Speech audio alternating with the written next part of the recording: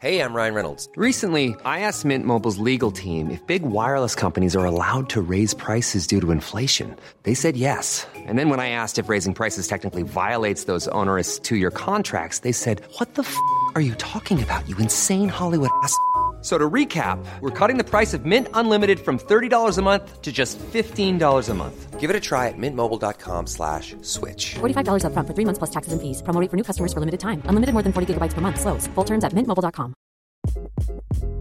Hi, this is Craig Robinson from Ways to Win, and support for this podcast comes from Invesco QQQ, the official ETF of the NCAA. The future isn't scary. Not realizing its potential, however, could be. Just like on the recruiting trail, I've seen potential come in many forms as a coach. Learn more at Invesco.com/QQQ. Let's rethink possibility. Invesco Distributors, Inc. You're listening to Cork Today on replay. Phone and text lines are currently closed. This is Cork Today. Cork Today with JP McNamara on C103. Cork's greatest hits, C103. And good morning, our lines are open, 1850 333 103. Bernie takes your comments this morning. You can always text or WhatsApp 0862 103 103, or you can tweet this morning at C103 Cork. And ahead on this morning's show, we're going to hear for a call for a civic amenity site in the Fermoy and Mitchelstown areas. Now, you would think for a size of both that particular towns and that particular area of Cork that there would be an amenity site, but no, there isn't. And every time we get calls about rubbish on the road and people on about rubbish being disposed in places that it should not be disposed, we keep getting calls going back to civic amenity sites and how maybe their hours should be expanded or extended, and indeed how come certain areas of Cork do not have civic amenity sites. So we're going to hear why indeed those areas of North Cork do not have one. And when the setting up of civic amenity sites took place a number of years ago, how was it let out? How do you decide which area gets one and which area doesn't get one? Because at the moment, locals are telling us they are travelling as far as Tipperary or Waterford to avail of these particular sites. Others are coming to Mallow or the areas of East Cork just to avail of these particular facilities. And of course the big question is, if we had more of these, would it decrease dumping on our roadsides? Anyhow, discussing that this morning on the show. We're also going to hear about a campaign that started a few years ago, and this was to get the Cork-MacSherry area and the Seven Heads area of West Cork on the Wild Atlantic Way. Now, for some of their proposal has been accepted, with Cork-MacSherry due to be included on the Wild Atlantic Way. We're going to hear and speak to one of the campaigners this morning on that. They've been campaigning for 3 or 4 years at this stage to get the entire region there on the actual Wild Atlantic Way map, but at least now they're getting in the right direction, or going in the right direction, with Cork-MacSherry being added on. We'll speak with Barry Holland, one of the campaigners, later in the show. And we received a lot of calls and emails over the weekend from people who have applied for their carers allowance but not heard anything back. And this is going on for a number of months, whereby people are applying, they're inquiring about the particular process, and they're being told, well, we have received your forms, but we are still processing them, and we will get to them and we'll come back to you if we need further information, or indeed if we feel that there's a problem and we need to contact you. But the majority of people contacting us over the weekend haven't heard anything, and it's been 3 or 4 months since they actually sent in an application.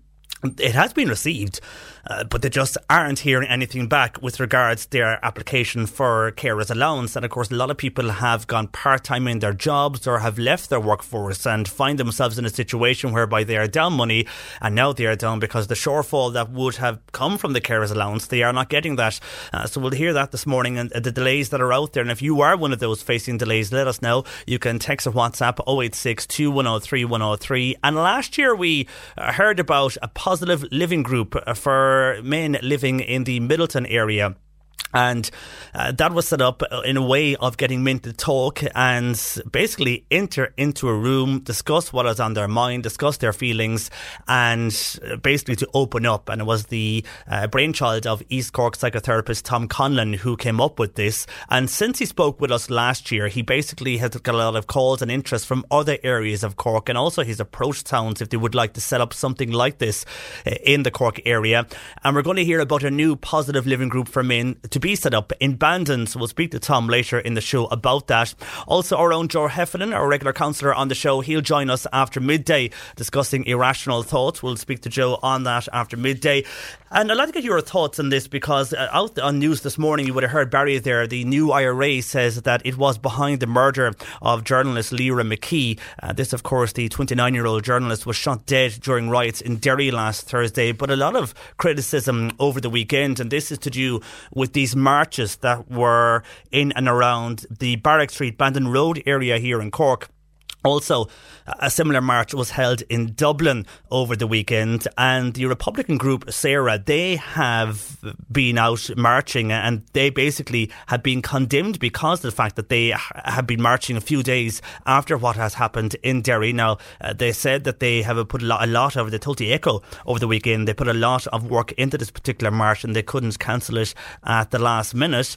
But still, these particular marches, your views on this are welcome, because already we have texts in this morning when I mentioned this earlier with Simon regarding these particular marches. Are you in favour of these, or do these particular type of groups still have a place in Irish society? We've come so far now, both north and south, following the Good Friday Agreement, and people want peace on this island. So with this particular group on the Barrack Street, Bandon Road area over the weekend, they were marching up. They say they were making and marking the anniversary of the Easter Rising. But they were marching with the various Irish flags over the years. So the old Irish flag and our current tricolour. And a small group of people walking up the Barrack Street area symbolising this and saying they are marking that particular anniversary of the Easter Rising. But considering what has happened over the last few days, do we still need groups like this operating in this country, Republican groups, considering how far we have come over the last number of years in parts of the country, especially in the border counties? There is a fear with Brexit going on and everything else we've seen over the last while. People don't want trouble in the north. They don't want that peace we have at the moment to fall apart again. And are these groups adding to that particular fear? So your views are welcome on that, on these particular groups. Is it a thing that it's not illegal, seemingly? You can organise a protest or a march if it's under, I think, 5,000 people and gathering in a public area. There's nothing illegal in what they did, but is there an actual need for this in our society nowadays? Your thoughts are welcome on that as well. You can call Bernie 1850 333 103, or indeed text or WhatsApp 086 2103 103. And also discussing shortly, it's front page of the Irish Examiner this morning, Owen English writing, and this is about the Taoiseach, and he has said that one thing that he will not do anyhow is turn the sod on anything that has no guarantee to happen. Of course, this is going back to the event centre in Cork, which again, another delay. Was supposed to be an update, wasn't there around now? Again, no update, and the delays continue. But as his former Taoiseach Enda Kenny did turn the sod, and he says he won't turn the sod on anything if there is no guarantee that it will happen. And he was speaking over the weekend on that. We'll hear, he also spoke to our senior news reporter Fiona Corcoran, so we'll hear from Leah Varadkar on that particular situation on turning the sod. And I mean, are all these things done when you see politicians out turning sods on certain developments? Are they all done and around an election time? A lot of elections over the next month or so hitting us here in Cork with the European and the local elections. So is it a case that that particular sod was turned on the event centre, as many said at the time, just for an election ploy? And again, how many years on are we waiting for anything to happen on that particular site? Your calls and comments are welcome on that as well. Bernie takes your comments 1850 333 103, or indeed you can text or WhatsApp 086 2103 103. Tweet us this morning at C103 Cork. Cork Today with you until 1. Our lines are open 1850 333 103. Mary raising the issue of driving driving on WhatsApp this morning. Maybe you've seen various driving conditions over the weekend as regarding drivers themselves behind the wheel, not the condition of the roads. Mary's saying, I was driving over the weekend and it was just horrendous, frightening in fact. I witnessed people overtaking on bends, people on phones basically driving on the wrong side of the road because they were too busy looking down and concentrating on what was on the phone rather than what was on the road in front of them. I did see guards in various areas, but I feel these people driving incorrectly and bad on our roads are never caught. I'm really surprised there's not more people killed on our roads here in Cork, says Mary on WhatsApp. Did you witness that across the weekend? Bad driving, people on their phones basically looking down instead of looking on the road, and because they're so obsessed with what's on their phone, they're swerving over to the other side of the road, and then people getting frustrated, I presume, behind drivers who they feel aren't going fast enough, and they're then deciding to overtake them, but overtake them on bends in the road. And Mary just telling us what she witnessed over the weekend. Frightening is what she says.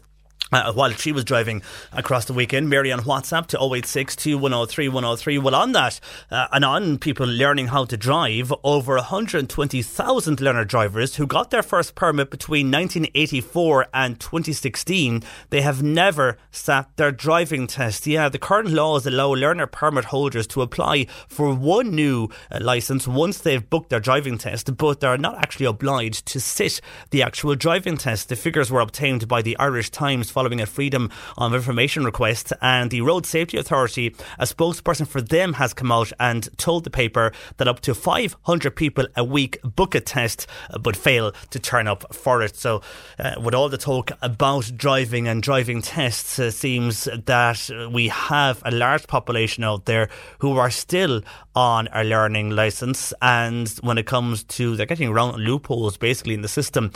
They're avoiding doing the driving test, but once you book the actual driving tests, and if you don't show up, well, still you can still get the licence seemingly with that particular loophole, because you're still booking a driving test, you're still putting down on paper that you're going to go, but then you don't turn up, so you are then entitled to get your licence, because I presume you'll need a licence anyhow to do the particular test anyhow.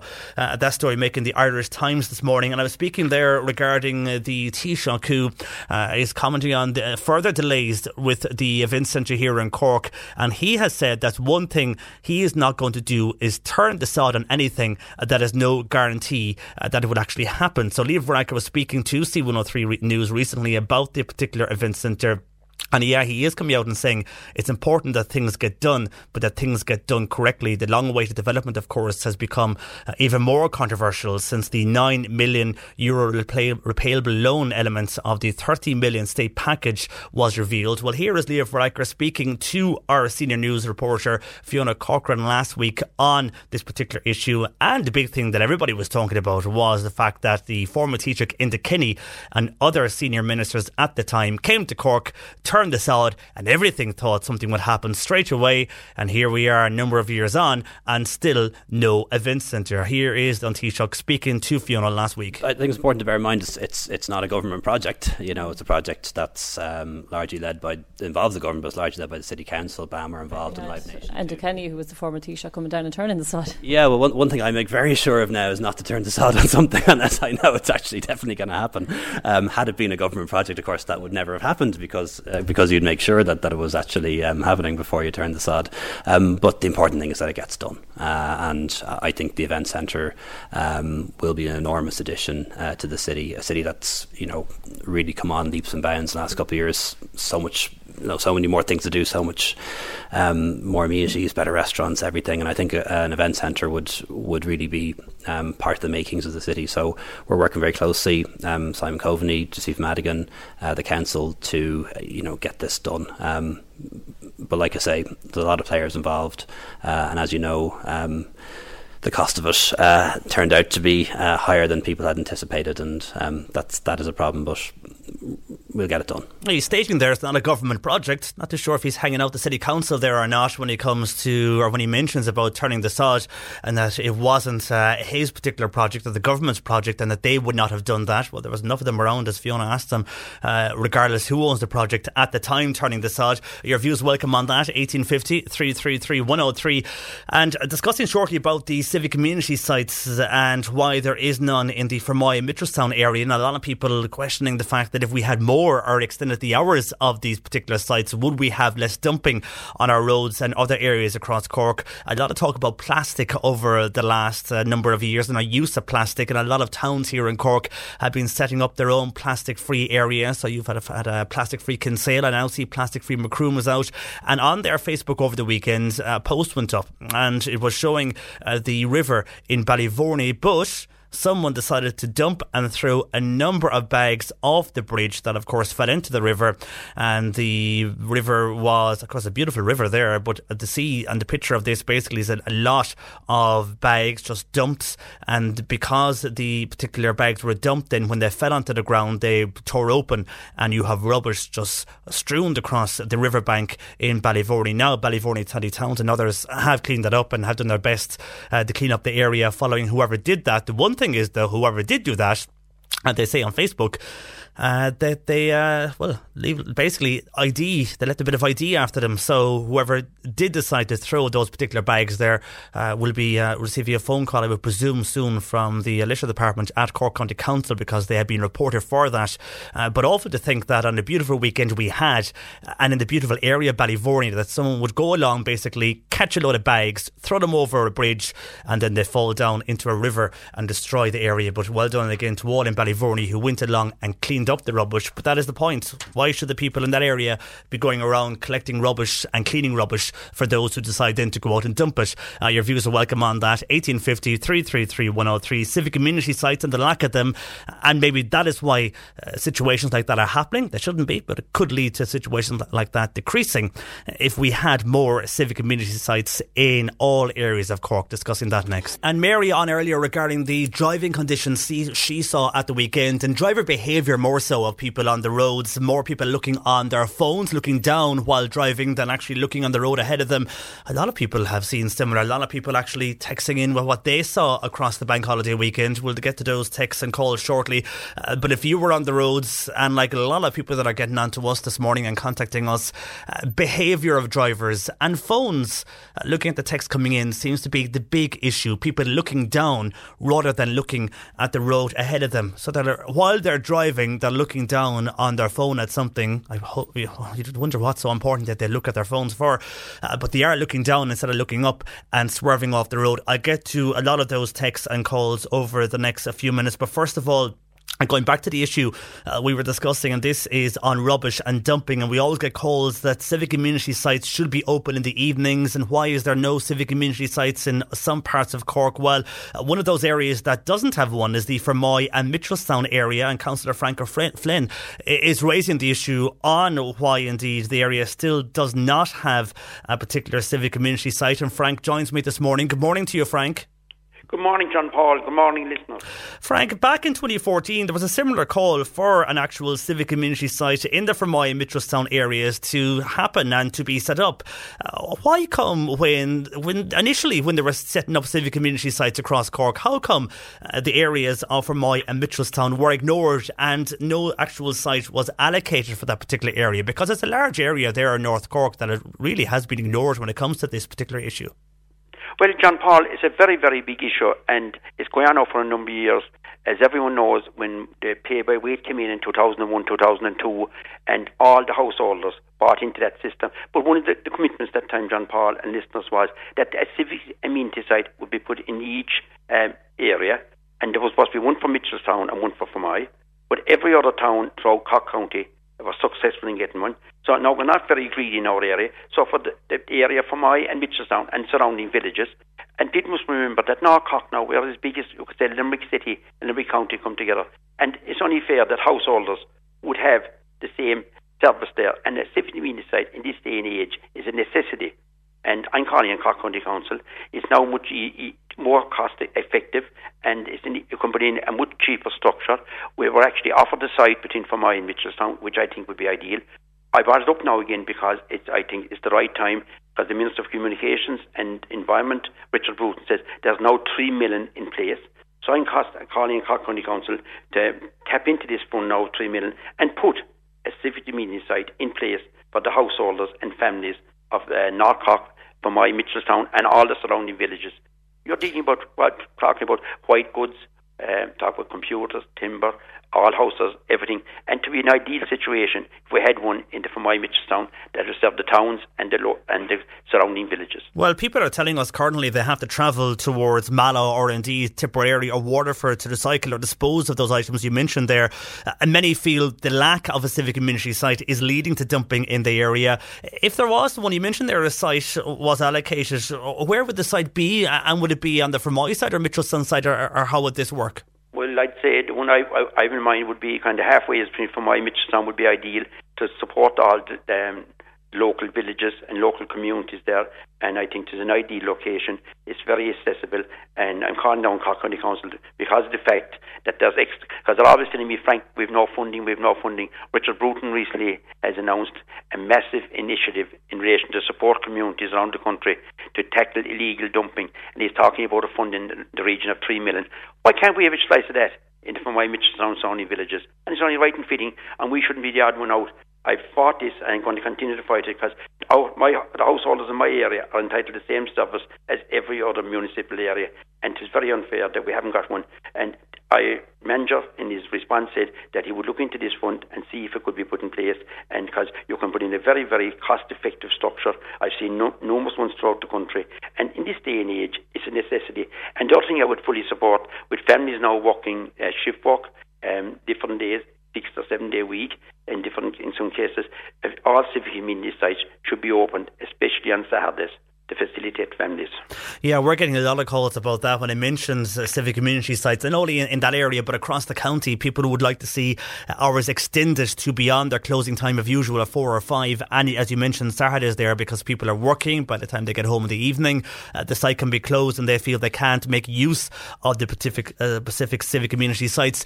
Do you feel because of that, Frank, with the hours they're opened and the fact that in Fermoy, Mitchelstown there's no site, that it is leading to an increase in dumping across our roadsides in all areas? Without a doubt, and we have a very good system in place in combating illegal dumping in Cork County Council. We've tremendous staff while they're limited, and in the numbers, and we're always pushing to put in place extra staff in relation to coming across anyone who's dumping illegally. No doubt it is leading to illegal dumping throughout North Cork, and I've seen that myself. You see plastics, you see televisions, you see beds, you see mattresses, and this day and age it's not on because we have a beautiful countryside. We're on the Blackwater Valley. We're on the main route from Rosslare to Killarney, and there's no week going, but I'm getting phone calls. And I'm talking to the staff. They said, Frank, if we had a civic amenity site, definitely North Cork, Fermoy, Mitchelstown, surrounding villages are suffering because of lack. People are not prepared to travel 20, 25 or 30 miles to go to a civic amenity site in this day and age because of our size. As I said, we're the largest Limerick city and county put together. This is something, the funding is there now. I asked the manager, and he said he's going to look into sourcing funding and putting in place a civic amenity site, and it's not before time. And I look forward to a report at our next meeting when you come back, because it's very cost effective now. The buildings are much cheaper. I actually know where there's a site I think to be absolutely ideal. While we have to go for full planning, I think this site would be suitable and very accessible for the families, and it's only right in this day and age. And I'd also say, also to the manufacturers, quite a lot of people saying, Frank, we're buying different products now, the amount of paper and the amount of plastic that's been used. I had a case recently in the shop in Fermoy where a certain person was purchasing a kettle, and he was paying for the kettle, and his card was going through the system. In the meantime, he took out the kettle and he went behind the counter and said, "What are you doing?" He said, "I bought the kettle. I didn't buy the packaging." The amount of packaging that was on a kettle and oil and any of those white goods tomorrow morning is absolutely crazy. So I think our manufacturers must also get their house in order.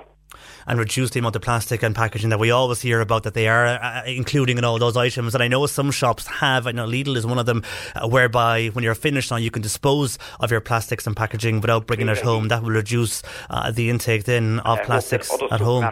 Follow suit. Yeah, I think many will.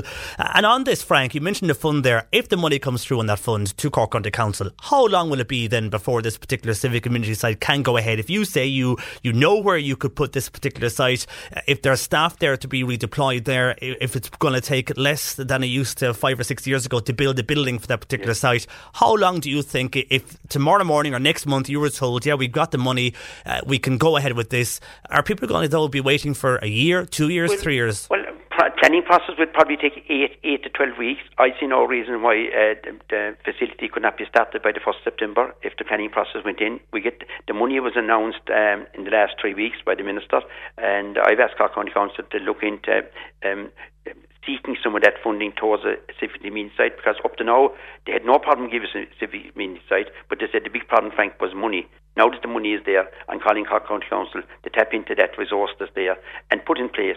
We need it. The people from my Mitchtown surrounding villages, we've suffered long enough. We bought into the scheme of the reuse and reduce. That was the pay by weight. Every householder bought into that. And one of the commitments in that documentation, which we all voted for in Cork County Council, was to put in place a civic community site. That's all part of the pay by weight system.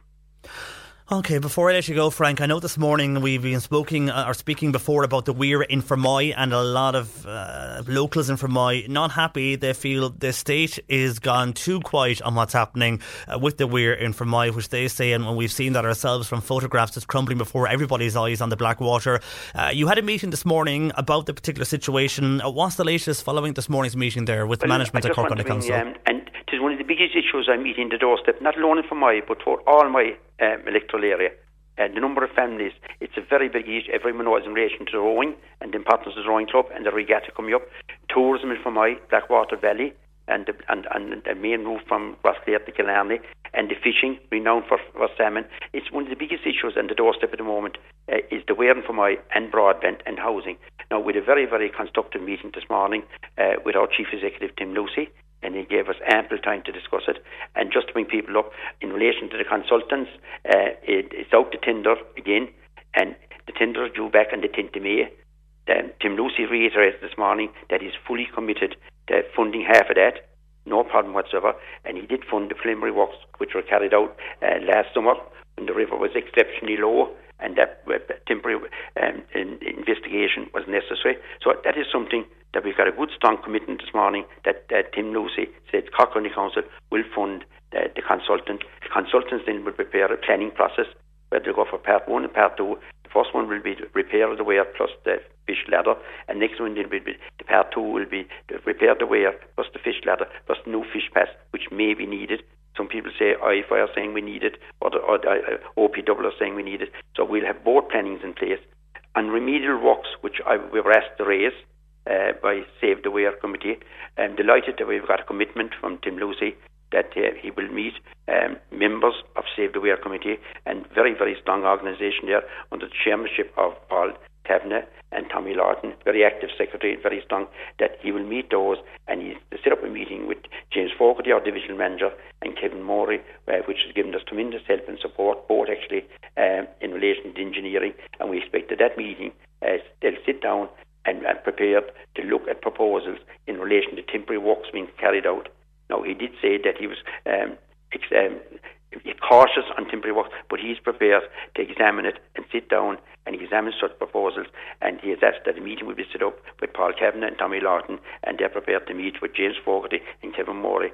And the third thing is this: the Cork County Council are still striving and working hard to seek funding for the overall project. Now, okay, so it's a bit more positive anyhow than it was a few weeks ago when there was a concern. People were hearing nothing. There was no talk about what would happen in the future. So at least now there's some commitment being made. Well, he met all councillors this morning under the chairmanship. Joan Murphy is our chairperson at the moment, and she chaired the meeting, and all the councillors were there, and it was a very, very constructive meeting, and I have no doubt there's now way forward. We'll have the tender on the 10th of May. We have the commitment from the Council and the funding of it. Tim Lucy has given a very strong commitment that he will meet the Save the Weir Committee, and I look forward to that meeting. I know there's a meeting will be up in Dublin on the 8th, and we asked that meeting would take place before the meeting in Dublin, and he has put aside, he says, that our divisional manager in Kevin Morley will meet him. And he also then reiterated that the Council are working very actively to seek funding, which, number one, 1.57 million will be the cost of the repair of the weir plus the fish ladder. The overall project, if it goes ahead, will cost in excess of 3 million. So I think it was a good day's work. We met him this morning here in County Hall. He was ample time. He is as concerned, and he came across to us in relation to the weir in Fermoy is everything to the town of Fermoy, North Cork, and not alone the people of Fermoy, but especially all of North Cork in relation to tourism, in relation to fishing, but especially the rowing club and the regatta coming up. And people are concerned and people are worried because up to 20% of the weir at this stage is washed away. God forbid if there's another flood or some tree come down, the whole lot. So we know that some of the works that were carried out maybe in relation, then they were the north side and the south side, that's the temporary alleviation works in relation to flooding. Some people are saying that the river has speeded up. That is something that I no doubt that Save the Weir Committee will bring proposals to meet James Fogarty and to Kevin Morey. Now there's no commitment whatsoever, but at least we've got a meeting, sit down and look at temporary proposals, because long term the works will probably take 2.5 to 3 years. So if some temporary works could be carried out, I think most people are saying, to be frank, save the existing weir and save the regatta that is due in the month of May. And I have no doubt that I look forward to a constructive meeting, and we got a very strong commitment this morning that meeting will take place before the 8th of May. OK, well, we'll wait and see what happens over the next few weeks on that. Frank, for the moment, thanks for joining us this morning. That is North Cork Councillor Frank O'Flynn on the issues of the civic community site for that area of Fermoy and Mitchelstown, and the latest regarding the weir in Fermoy as well on the Blackwater. A bit of positive news there, more positive than it was a few weeks ago anyhow, that something at least is being considered now for the weir in Fermoy. Your views are welcome, 1850 333 103. You can text or WhatsApp 0862 103 103. On the issue of packaging, we mentioned there with Frank and the amount of packaging that comes when you buy something in a supermarket, and that some supermarkets now are offering you the chance to dispose of your plastics and packaging when you're finished at the till. You go along, you can dump your own plastic in that you bought, unknown to yourself, in an actual box in the supermarket without bringing it home.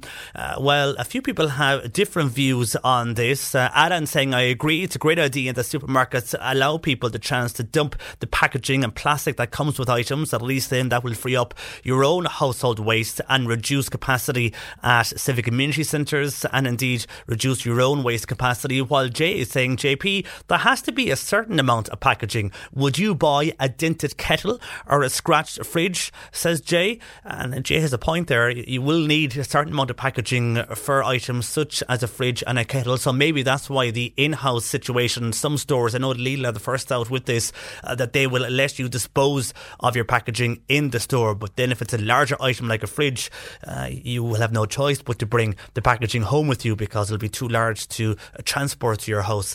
Well, I suppose you could argue how many of times will you buy a fridge over 10 or 20 years. Anyhow, your text welcome on that, 086 103 103. We're going to hear next about a campaign to include the Seven Heads area and Cormacturry, which is now due for consideration, due to be included on the Wild Atlantic Way. We'll hear about that campaign next. You're listening to Cork Today on replay. Phone and text lines are currently closed. Cork Today on C103. Text or WhatsApp Patricia with your comment. 0862 103 103. Now, last week, the great news came after a number of years campaigning that the R601 into Cormacturry is to be included in the Wild Atlantic Way and will be signposted from this May. A lot of talk over the last number of weeks on the Wild Atlantic Way, and new areas being included. So this is very significant of this particular announcement, because Barry Holland, one of those campaigning for the Seven Heads to be included, joins me, and still a lot more work to do, I'm sure. Barry, good morning to you. Good morning, John Paul. Good news. It means now Cormacturry will be included on a route off the Wild Atlantic Way. Signs will be included from May. You're happy with this, I'm sure, but still a lot more to do, because you'd rather have the whole peninsula now there and the Seven Heads all included together. Will that come in time, do you think? Well, it's 50% of the work, John Paul. 50% of it is done. The route that we had scoped out in 2017 that we wanted to include the full Seven Heads Peninsula on the Wild Atlantic Way. That would be the villages of Courtmacsherry, Butlerstown, Lislevan and Ring.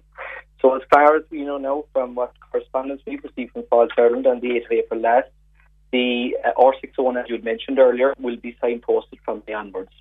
The remainder of the route is subject to what they call a route review. That involves the review of all 2,500 kilometres of the Wild Atlantic Way. We're very hopeful that the route from Courtmacsherry through the remainder of the Seven Heads onto Clonakilty will be included on the publication of that report. And in the last week, as I mentioned, we have seen areas for what's now being called the Wild Atlantic Way region. So Macroom and North Cork are going to be included in this, surely because the Seven Heads is looking over the Atlantic. This would be positive that in the next while it would be included and that they would look at this, considering that Cormac now is part of it. Absolutely, John Paul. And, you know, the Wild Atlantic Way has been a tremendous success story and probably one of the best tourism initiatives that has ever been taken in this country since the foundation of the state, probably. And it has brought tremendous economic impact in terms of additional people, additional revenue, additional bed nights, etc., to places along the western and southwestern seaboard.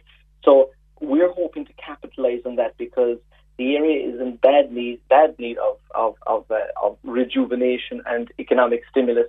So we're very hopeful now that will bring great benefits when the route is signposted next May. It's great to see as well that the likes of the towns like Macroom as well are being incorporated into the whole thing, because I suppose it is the encouragement of people like Fáilte Ireland to ensure that all parts of the country do receive tourism promotion. That is their job as a state agency, to promote the entire country. You know, so whether it is ourselves or whether it is Macroom, Fáilte Ireland have an obligation to ensure that we are all incorporated into their tourism promotional plans.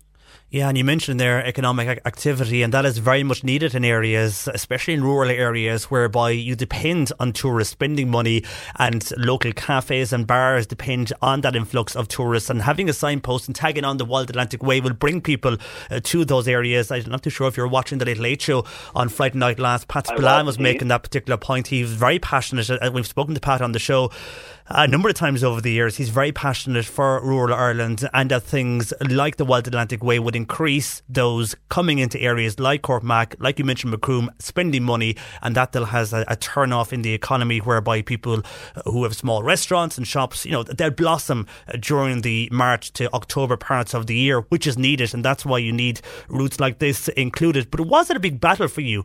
I mean, when you hear what he was saying on the Late Late on Friday night, and what he was campaigning for, and he felt that he wasn't listened to in some parts of the state. Was this a big battle to get this far and to get a route which a lot of people thought was included onto the Wild Atlantic Way?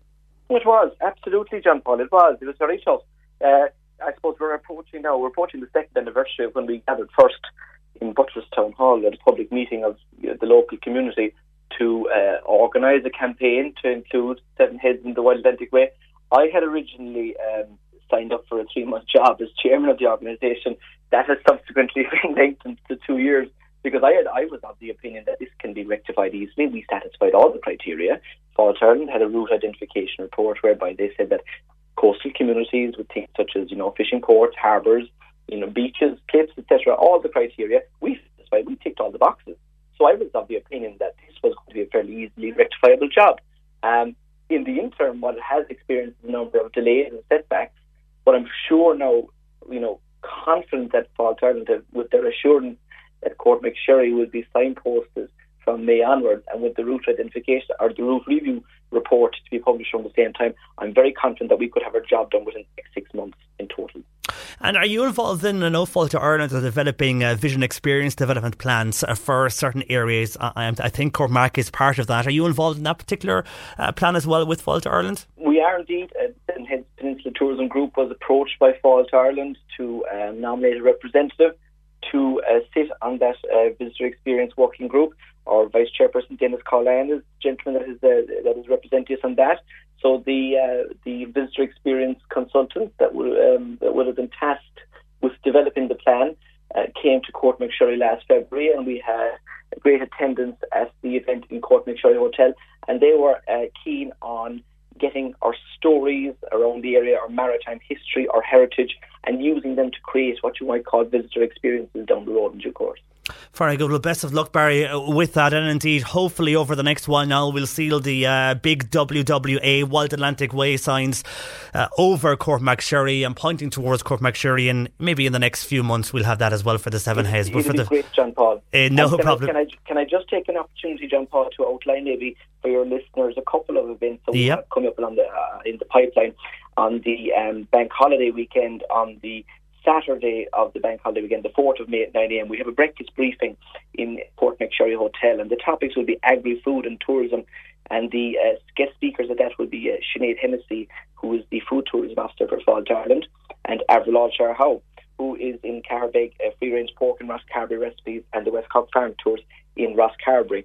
So that's coming up on the Saturday, and tickets for that can be obtained by emailing info@sevenheadspeninsula.ie or contacting Cormac's-Sherry Hotel directly. And the day after, we have this, what was last year, very successful event, the second Cormac's-Sherry Seafood Feast, food festival, celebrating kind of rich fishing and food heritage in the village. And we'll have 30 plus food stalls from local arts and food producers, cookery demonstrations from a couple of celebrity chefs, and that's taking place from 12 to 5 p.m. on Sunday, the 5th of May next. And are you seeing tourists already, by the way, mentioning those particular events there? Are you noticing tourists arriving already, or when did the tourist season really kick off this year? Well, I was speaking to a couple of business people yesterday, and they had explained from Thursday to yesterday they had a fantastic weekend. Yeah. And I suppose a lot of it was down to the weather, John Paul. Yeah, the weather made it, of course. The weather makes, and we benefit greatly from the likes of that. And I suppose our efforts haven't gone unrecognised too, John Paul, in the sense that people are now seeing the name. Years ago, Cormac's-Sherry was a very popular destination for people coming from Cork City when the train link was there and the summer excursions used to run. But over the years, maybe things people might have dropped off, and we're starting to see people coming back again, kind of a reinvigoration of the popularity of the village and the surrounding area. And yesterday was a testament to that, whereby the coffee shops and restaurants were full of people enjoying themselves in the fine weather overlooking the water. Well, that's good. Good to hear. Good and positive. And as I say, we look forward to the Wild Atlantic Way signs appearing there for Cormac. For the moment, Barry, thanks for joining us this morning. That is Barry Holland there, Seven Heads Peninsula Tourism Chairman, on what they have been doing for the last 2 years there, successfully now getting Cormac's-Sherry on the Wild Atlantic Way and nearly there to bring in the whole peninsula of the Seven Heads within the Wild Atlantic Way as well. So good news there. Their campaign paying off for them. On the way, I've got a few calls over the weekend and indeed a few emails from people who were applying for carers allowance, have reduced their work to part-time, thinking they would have the allowance by now, but some are waiting over 3 or 4 months for the particular allowance. When they're inquiring, they're told their claim or their application is still being processed, but yet nothing back. We'll discuss that because Fianna Fáil's Michael Moynihan has also been looking into this. He's got calls as well. We'll hear from him after 11. Plus, a lot of calls in regarding the group called Sarah, which were marching over the weekend in Cork, and a lot of calls from people who were driving over the weekend and cannot get over the bad behaviour on our roads, particularly people looking down on their phones rather than the road. Tuesday morning, it's Cork Today with you until 1. John Paul McNamara in for Patricia until 1 o'clock. And Bernie takes your comments to 1850 333 103. Or you can text on WhatsApp 0862 103 103. You can always tweet this morning at C103 Cork. And a number of calls coming into us. We were mentioning the weekend there and speaking to Barry Holland from the Seven Heads Peninsula Tourism Group, who have been campaigning to get Cormac's-Sherry on the Wild Atlantic Way, and they have been successful now to get the remainder of that area on the Wild Atlantic Way. But so many people saying they enjoyed the weekend and enjoyed the sunshine, and it was just fantastic to see the sun out and people enjoying themselves over Cork across the weekend.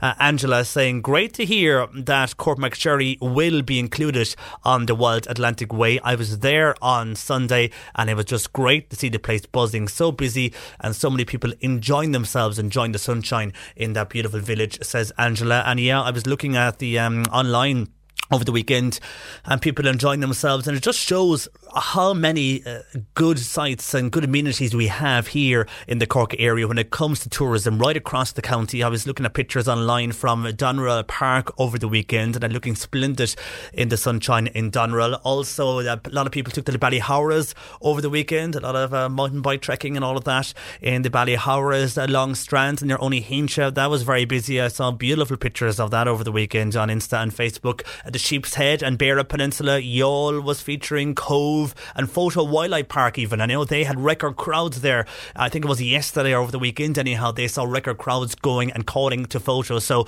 yeah, we have a great county when it comes to tourism and we need to build on that. But Rob, when we're mentioning building on tourism, and I did mention with Barry about the Wild Atlantic Way and how now it's becoming a Wild Atlantic Way region and how parts of North Cork and indeed Macroom are being included in the Wild Atlantic Way. Rob says this will destroy the Wild Atlantic Way. Macroom is nowhere near the Atlantic. The Wild Atlantic Way should remain along the coastline. Otherwise, you're conning the tourists and will destroy it when they start telling other people they were conned, that they were sent miles out of their way, says Rob on text 0862 103 103. Now, they are calling it the Wild Atlantic Way region, so I presume when they market this, they will be letting tourists know that the Wild Atlantic Way, the route they'll show for that, will still be along the coastline, and this is the region. So when you come to a particular area of the Wild Atlantic Way, you can explore other areas. So if you're in Kinsale and you're going towards Clonakilty and those areas, they are encouraging you to go off course and look at areas like Macroom, like North Cork, where there is so much else on offer. So people are making a weekend of it just in the Cork area, and they will include the amenities like Doneraile Park and like Macroom in a pamphlet or leaflet, I'm sure, for the Wild Atlantic Way region. And the way itself will continue to be along the coastline, I would presume, but this is the market more areas to make people go off route and visit other areas of Cork. Rob, thanks for your text on that to 0862 103 103. But as I'm talking about the weekend and Cormac Sherry being included on the Wild Atlantic Way and people enjoying the sunshine and going and telling me how great we are here in Cork to have all these great facilities, a lot of people unhappy when they were driving to these locations across the weekend because they say they never saw such bad behaviour on a road, that is. Anne was on to us. It started out, by the way, with Mary first on WhatsApp. She was driving across the weekend and she noticed people looking more on their phones than on the road. So driving along, people swerving last minute because they were looking down instead of looking up. Well, Anne says on text that I do 25,000 miles a year and it's frightening what is going on with people on phones. And she says women, and I'm a woman, but they are the very worst, says Anne. Until there is huge fines and a dedicated team of Gardaí just doing road surveillance, there will be loads more deaths on our roads and even worse, serious lifelong injuries, says Anne, who feels we're on our roads. It's just getting more frightening. And she feels that women are worse on our roads because women are looking down and using the phones more than men. This is Anne's point of view now. She does 25,000 miles a year, she says, and she notices that on her particular drive or journeys that she sees more women looking at phones than men. I'm not too sure what others make of that. Thank you for your text, Dan. And Liam says, we nearly had an accident outside Bandon on the N71 on Sunday with a woman on her phone coming towards us. We saw her crossing the road ahead towards us, so we had to pull into the ditch on our side. And at the very last moment, she swerved back over to her side again. Now, we got a good bit of a fright, says Liam, but no one was injured. But the fact that this particular person was more or less, if they're looking down and swerving across the road, possibly on the phone. I'm not too sure if he saw her on the phone or not, Liam. Was she talking on the phone? Was she looking down, texting someone? She still did swerve across the your side of the road, and you having to go into the ditch means she was a good bit across the road at this stage, considering you were going into the ditch. Liam, thank you for your text, 0862 103 103. Other people witnessing this, a lot of calls and texts coming into us like that, like Liam, like Anne, like Mary, who have been travelling across the weekends, going to certain destinations, enjoying the fine weather, to be met with people swerving last minute on the road, people driving in the middle of the road, people on the wrong side of the road, mainly because they're looking down at their phone instead of looking on the road. Your calls and comments are welcome on that. A lot of texts coming into us, similar stories to Liam and Anne there, and Mary. You can call Bernie 1850 333 103. On the event centre we mentioned there a while ago, and Leo Varadkar coming out over the last week, and he's saying that he would not have turned the sod on the road, basically, because if he was turning the sod, he thought something would not go ahead, then he wouldn't turn the sod on the event centre, because the event centre hasn't gone ahead in the last number of years. And he's saying, well, no, if it was him, he wouldn't have done that, even though the former Taoiseach Enda Kenny did. Well, a lot of people have come back on that and said, wouldn't it be more in line now for the government and the state to sort out our health service rather than worrying about this particular event centre? We got to ask, does Cork need an event centre? And indeed, if we do we need to put and reroute the money to our health first and worry about our entertainment needs after that? While Jones saying, I feel when they redevelop Tivoli Docks in the future, that would be the proper location for a new event centre. All the money wasted on this particular event centre, and it is in the heart of the city. No allocation for parking. And what about if there is big gigs there? Where will the crowds go afterwards? It's a much narrower space there. I feel it should be in a wider open space and outside of the city centre, says Joan on text to 0862 103 103. And on the issue of this new, well not new, but the Republican group who were marching across Dublin and Cork at the weekend, they were marching up Barrack Street in the Bandon Road area of the city on Sunday afternoon, and they're called Sarah, and a lot of people criticising them because of the murder of the journalist Lyra McKee only last Thursday when she was shot dead in riots in Derry. Well, on this, Passion for Moy says regarding that awful murder in the north, and this group as well, but on the murder in the north, Pat saying all her friends went to the new IRA HQ at the weekend and put red handprints all over their building. That was a great thing to do, says Pat. It shows the grassroots are dead against any more violence in the north. And yeah, Pat, reading an article over the weekend as well on a Belfast paper, the police, the PSNI, are a bit overwhelmed at the amount of people coming out condemning this, because I suppose going back to 20, 30 years ago, it might have been a bit of a difference in that some might be supporting what was going on. Now everybody is condemning this particular group and saying there's no place for society. Of course, now the calling is on the politicians in the north to get back to Stormont.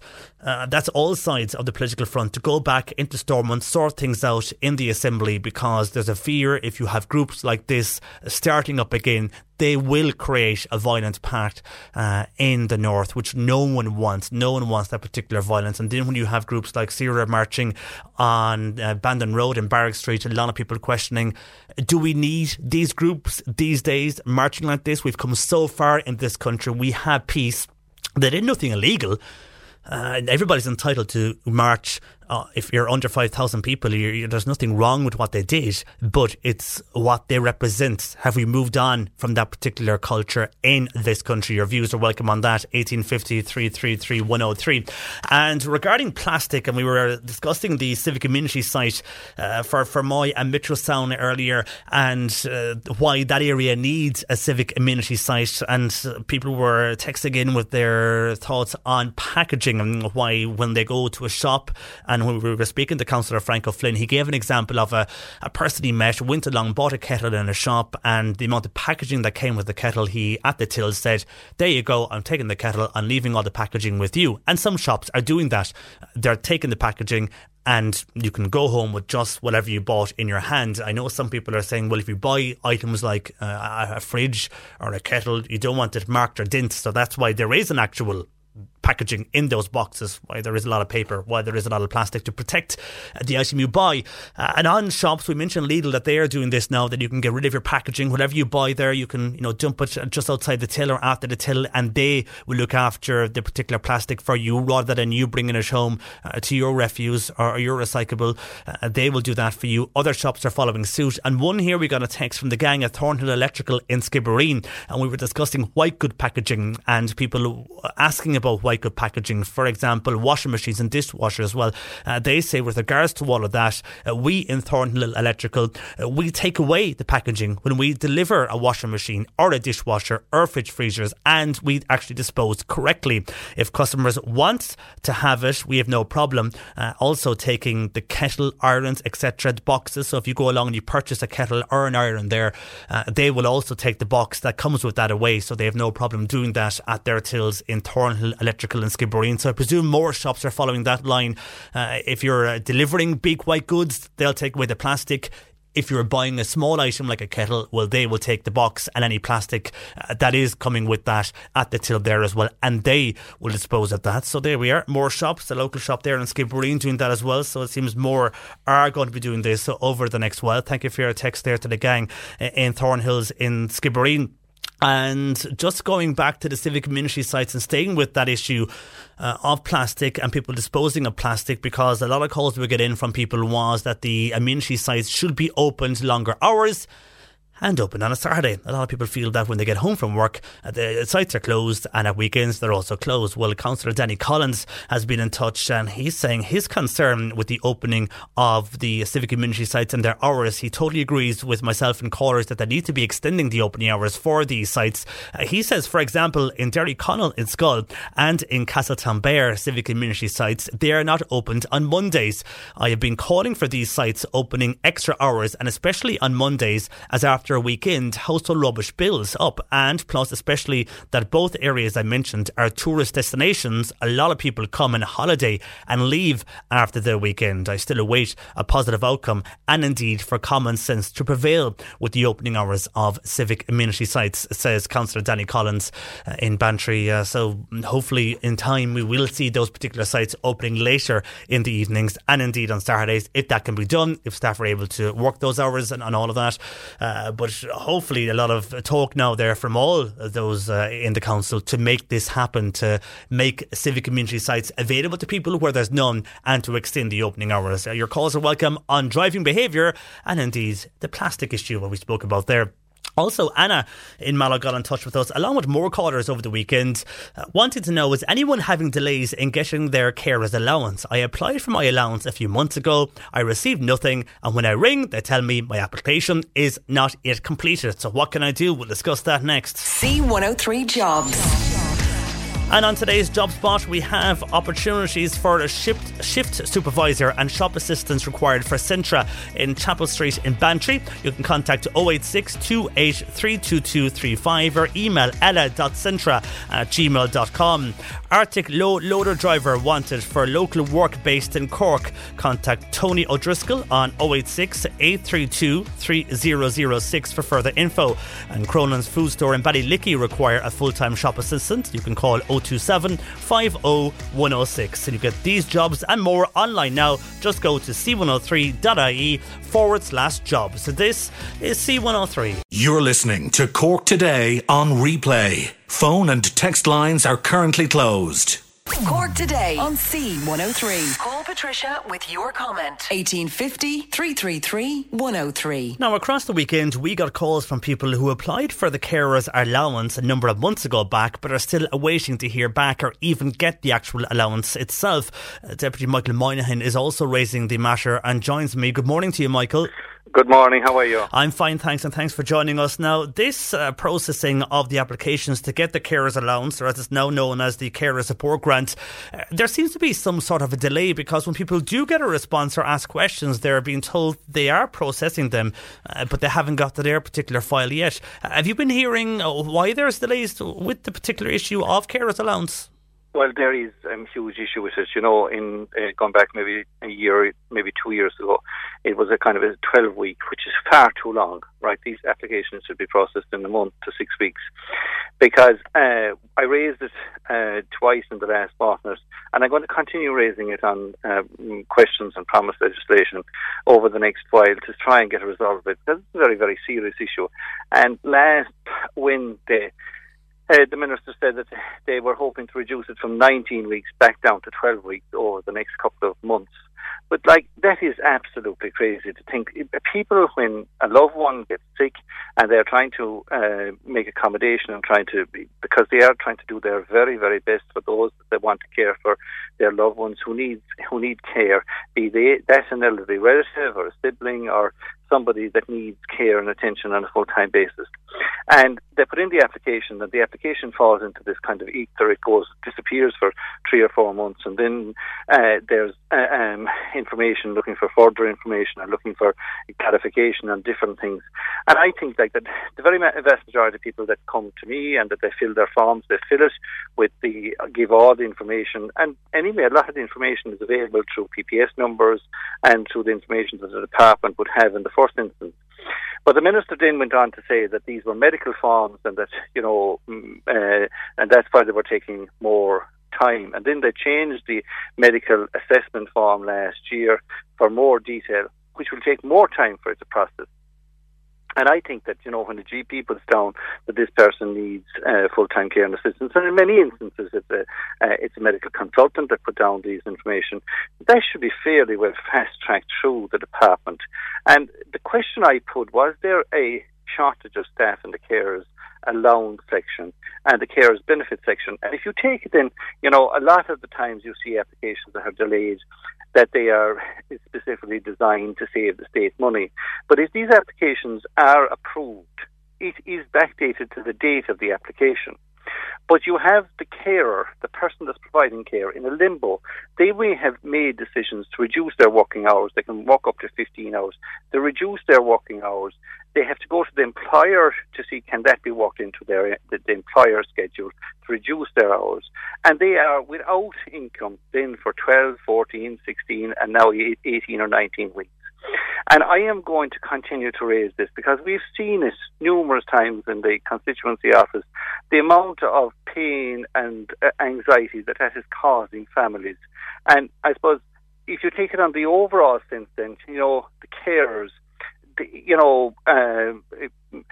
many members of government would have said to me when I asked the question, that carers provide care and, cost saving to the state, but they don't seem to do anything about it. And if you have somebody who is receiving care in their own home and that they get their carers allowance for their family member, and they are saving the taxpayer a huge amount of money, because if they had to go into full-time care into a nursing home, that would mean that the state would be paying through the fair deal for those people. So it makes no economic sense. And I think that my question would be that there needs to be an absolute root and branch appraisal of the carers allowance. Now we're heading into the period for the care support of the old respite care grant, which is normally paid in the first week of June, and people are applying for that, and people that might not qualify for the carers allowance are applying for that.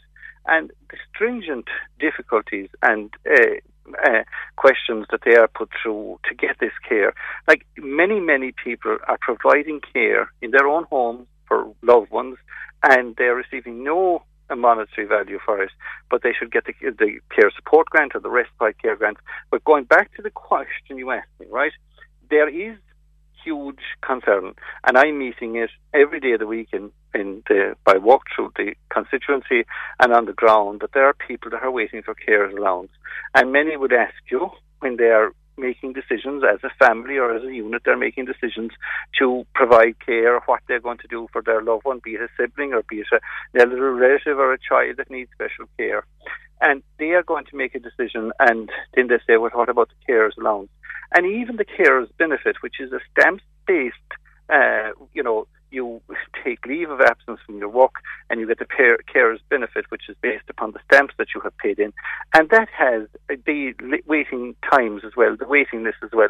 And I don't see, with all the platitudes that are being offered, I don't see any serious attempt by government to say, right, we have an issue here on the carers allowance, the care support or the carers benefit, and we need to put extra staff and resources in it. And if you look at other parts of social welfare where the claims have gone down over recent years, and apply and put more people into the care support to make sure that the care application is given priority, and people that are making the best possible decisions for their loved ones and for their family circumstances, that they are given priority and that the applications are made without any cumbersome. And we have the same in relation to medical cards, where people are very seriously ill and they have to go through a financial assessment before the medical assessment is adjudicated on, and that needs to be looked at. But this morning I want to say on the carers support, the carers allowance and the carers benefit, it is not acceptable to allow from what it was 2 years ago, which was completely unacceptable, 12 weeks, now going to 18 or 19 weeks. That's not acceptable. And you mentioned there about people under financial pressure. That's one thing we heard over the weekend from people who are experiencing the long delays, have reduced hours at work, obviously taken reduced money, and now they don't have the extra shortfall they would have got from the carers allowance, and that would be coming from the support grant to keep the households going, looking after their loved ones. So one other thing there you mentioned about the delays and that they're asking for more medical forms and medical reports, even though they would have got that from a GP or consultant. Are they getting to a stage whereby they're really checking out every single applicant? It's like they don't really believe what's coming in and they want to make sure that everybody is telling the truth. Have we seen a lot of people being denied the carers allowance over the last while? We have seen a few instances where I've seen refusal of carers allowance, and it beggars belief the instances that have been adjudicated on to refuse the carers allowance. And a lot of it then goes into appeal, and you have to go before the appeals officer of the Department of Social Welfare. And there's a huge delay then in appeals. Some instances there's a 12-month delay in appeals. So if you get an application, if a family member makes a decision to go caring for their relative, they put in the application takes 12 to 14 weeks. If it's refused, it goes in for an appeal. And at that stage then, the applicant or the carer is making a decision that say, I can't keep this going. Financially, I'm under savage pressure to try and make ends meet. I can't do this. And the person then has to go into long-term care. So on the round, in terms of the state, in terms of the benefit to the person that needs full-time care and assistance, in terms of the person that the state's cost as well, it makes no economic sense. And they should be prioritised. They should be a priority given that carers, they do invaluable work right across this. I know you know it well from the work that you do there in your program, John, and the calls that come in. You understand that they do invaluable work, and they do need. Like sometimes a carer is a very lonely position. It's a very isolated position, and they have 24-hour care needs, and they're looking for an acknowledgement in the first instance, but also an acknowledgement that they are a payment as well. And I do think that the state needs to be very mindful, very, very, very, very mindful that carers will have to be a priority.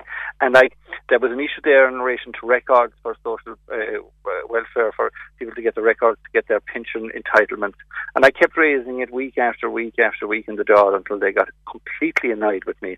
And I am committed to raising this again because it is vital, for cohesion within the state, cohesion within, families in various circumstances. They need people that are looking after their loved ones. They have care needs, and they want to do the very, very best for them. And in often instances, they don't apply to the state for anything. They just continue with and there's many good supports, backups in home health and district nurse, and all those are doing exceptional work. But in the instance where they have to have carers, I think that we have to prioritise it. And if we are serious about community care, all the language is coming now about community care, community facilities, that's all coming out and being talked about. But it's not being matched by action. And Minister Doherty was very ad lib last Wednesday when I asked this question again. The Taoiseach of the week before, didn't even acknowledge that there was a crisis in relation to applications. And I'm going to continue to raise it because I feel passionately about that they should be given priority and that they should be dealt with in an appropriate fashion. Okay, and I know you mentioned this with Maura on text. When she has got her application in, she's still waiting for it to be processed, but she wants to know, do they backdate that to the date of her application to do, don't they? They will backdate it. So there's no saving. When a person is approved it, there's no saving to the state, and it's actually, that's the mind-boggling thing. A lot of it, it is backdated from the date the application is made. Okay, before I let you go, Michael, something else that came up over the weekend, a lot of callers this morning not happy and condemning this group. You might have heard of them, Sierra, the Republican group. They were marching in Barrack Street and Bandon Road in the city over the weekend. They say they were marching to commemorate the anniversary of the Easter Rising. Of course, a lot of criticism because of what's happened in Derry over the last few days, and especially last Thursday with the murder of journalist Lyra McKee. I presume because the people in the north even have come out and condemned, and no one wants to go back to violence in this particular country. We've had the Good Friday Agreement. Brexit, some may feel, is spurring this on a bit because it is showing a divide across the UK and Ireland because of what's happening with the Brexit negotiations. But outside of that, no one wants to go back the road of having violence anywhere in this country. And do you feel that groups like Sierra, Republican groups, have they a place in Ireland these days? Many of our callers are saying, our culture has changed now. We certainly commemorate what happened in the past. We don't need to do it in this sort of way. No, we have to be very mindful of those that went out and fought for Irish freedom and gave us the freedom that we have today and took on, massive challenges, volunteers that went on and took on the might of the British Empire to give us the peace that we have today, and all of the things that happened right through from the early part of the 1900s right through to 1923, 1925. All of that has to be commemorated, and we have done a very good job in commemorating them right through 2016. There was many commemorations right across this country, not just commemorating those that fought in the GPO in 1916, but all those community groups right across the country, and it was very dignified. But what has happened is we have a vacuum created in the north of Ireland with the whole Brexit and with the assembly not up and running. And unfortunately, if we go right back to the start of the Troubles, when there was direct rule from Westminster back in the late 60s, early 70s, a vacuum was created, and that was filled by violence. And there's no question. And I mean, the biggest issue on Brexit is, if there is a hard border put on this island between north and south, in my own personal opinion, it would only take days or weeks before we would have parliamentary-style violence coming back on. And we can't go back there. An awful lot of people have invested hugely in peace, and a lot of people on both sides have brought their people with them to say that we need to be talking, and they need to be talking because all issues need to be discussed, and there are challenges there for the north of Ireland, for the south of Ireland, and we have dignified commemorations are very important. But what happened in Derry last week, if you look at the murals that were written all over, it's not in our name. They are Republican nationalists, people that have invested an awful lot of their time and their families over the last, during the Troubled times and before it. But they have written on their murals, not in our name. I think that's a very strong message to say that we don't want to return to violence. And there are people all over the island that are begging and praying that the Good Friday Agreement, which was the foundation for what we've had today, and the achievement of an awful lot of people to have a normal life and achieve an awful lot in the normal lives, whilst commemorating those who have died, but at the same time we cannot create a vacuum. And if a vacuum comes on, we have no doubt, but my personal belief is that it will be filled by violence, and we have to be very careful to make sure that the Brexit negotiations reflect very well on Ireland, and we have to make sure that we bring everybody with us, north and south. And there is, there are many issues facing society, but issues that can be developed and can be understood and can be negotiated in a democratic forum or by talking to each other. And that's the strength of democracy. And we can have all the questions we like about politicians, and some people say they should be all put into one building and blown up and all that kind of stuff. But at the end of the day, we need to make sure that we have people talking to each other, and that concerns and issues that are there need to be addressed, and make sure that we don't create a border for any parliamentary style people to infringe that border and to take over and maybe heighten the tensions that are there. And it is very near the surface, the tensions that are there, and we need to be very mindful. But I think the striking element from the murals in Derry over the weekend, not in our name, and I take that very much because these are strong Republican and nationalist people that have these murals, and they are saying not in our name, and I think that we have to respect and observe what they are saying. You're right, and there's no appetite there anywhere in the country to go back to those times again. Michael, for the moment, thanks for joining us this morning. That is. It's that time of the year. Your vacation is coming up. You can already hear the beach waves, feel the warm breeze, relax, and think about work. You really, really want it all to work out while you're away. Monday.com gives you and the team that peace of mind. When all work is on one platform and everyone's in sync, things just flow. Wherever you are, tap the banner to go to Monday.com. Ryan Reynolds here from Mint Mobile. With the price of just about everything going up during inflation, we thought we'd bring our prices down. So to help us, we brought in a reverse auctioneer, which is apparently a thing. Mint Mobile Unlimited Premium Wireless. How to get 30, 30, bit to get 30, bit to get 20, 20, 20, bit to get 20, 20, bit to get 15, 15, 15, 15, just $15 a month? Sold! Give it a try at mintmobile.com/switch. $45 up front for 3 months plus taxes and fees. Promo rate for new customers for limited time. Unlimited more than 40 gigabytes per month. Slows full terms at mintmobile.com. There's never been a faster or easier way to start your weight loss journey than with PlushCare.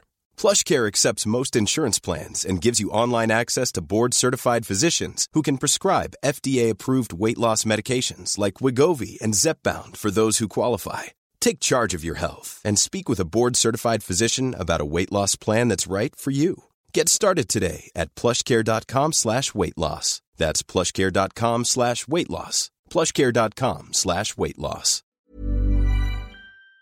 It's Cork North West Fianna Fáil Deputy Michael Moynihan, and if you've been affected by those delays in carers allowance applications as well, let us know here at 1850 333 103. On the way, we're going to hear about positive living groups, especially for men operating across the county. One started last year in Middleton. We'll hear indeed how that particular group are faring at the moment, and we're going to hear about a new positive living group which is going to come to Bandon in the next few weeks. That's next. Cork Today on C103. Text or WhatsApp Patricia with your comment. 0862 103 103. A positive living group for men will commence on Monday evenings in Bandon, beginning with an open evening next Monday. This follows on from similar meetings held in Middleton last year. Tom Conlon, a psychotherapist, is setting up these meetings and joins me, as does one of those who attended the meetings in Middleton over the last while. But first, we'll say good morning to Tom. Good morning, Tom. Morning, JP. How are you doing? And thanks for joining us. Now, when you spoke to me last year, you had a lot of interest came from other areas of Cork who wanted to set up these men's groups in their own towns. Now,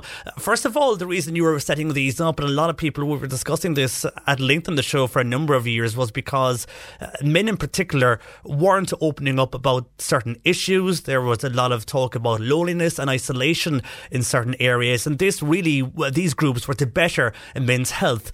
From that set up in Middleton, have you noticed now that more men have come forward to those groups, and do you think groups like this are going to get more popular, not only here in Cork but across the country, to better men's mental health? Yeah, it's a good question. I think that the key issues here are accessibility, okay, making it accessible for people, making it affordable. So, that there's an issue about affordability, and also with regard to groups like this, I also emphasise autonomy, which is that at the end of the day, these groups are run essentially for the people who are in them, and so with those 3 points, I think what's actually happened with the group in Middleton is achieved those objectives. It worked very well with a very coherent group, a cohesive group, and which Barry can talk a little bit about. But essentially as well, that I have had interest. In fact, after our interview the last time, there was a direct request to run one down in West Cork. So I think that's part of the reason that I'm looking to do one in Bandon. Essentially, is to sort of to check out whether this is something that will run in West Cork. I believe it will, and we have had take-up for the meeting next Monday.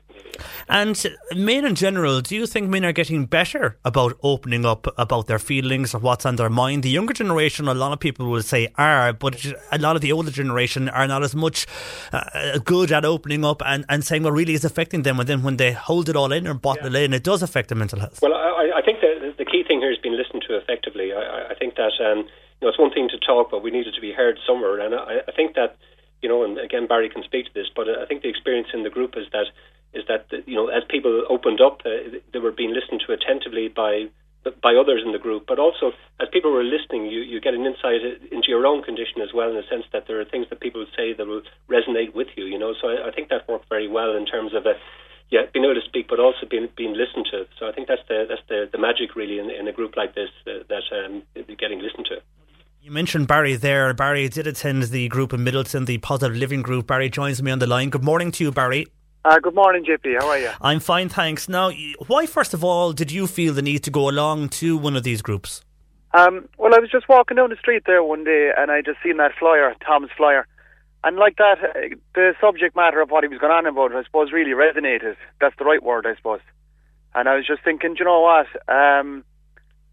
I've had a kind of a up and down kind of medical history with some of the stuff he's been on about, and I said, you know what, I probably should take better care of myself. And see, like, knowing what to do for your own health is one thing, but actually, like, exercising self-care is something different.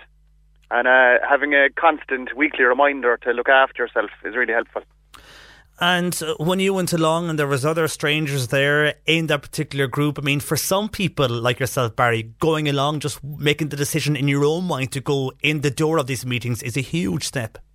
Oh yeah, like you're essentially, the first night you're in a room with a lot of strangers, and I suppose even Tom himself, like, you know, we get on great now, but I suppose initially I was like, kind of, who's this guy? And, you know, being able to sit in a room with a load of strangers and open up about your past and, you know, your fears and all that kind of stuff is tricky at the start, you know? Yeah, and a lot of people will see, you mentioned there, you said, Tom, who's this guy? A lot of people will feel like that. They'll look at counsellors and those professions and feel, no, you know, they're not for me, they can't help me, and they'll have a negative and get their back up straight away. Was that something that maybe you feel, not only men, but everybody in society, it's an attitude we need to get away from? That's definitely a fear that people have. And you see, like, the standard medical model with mental health as well, like, they're definitely doing the best they can.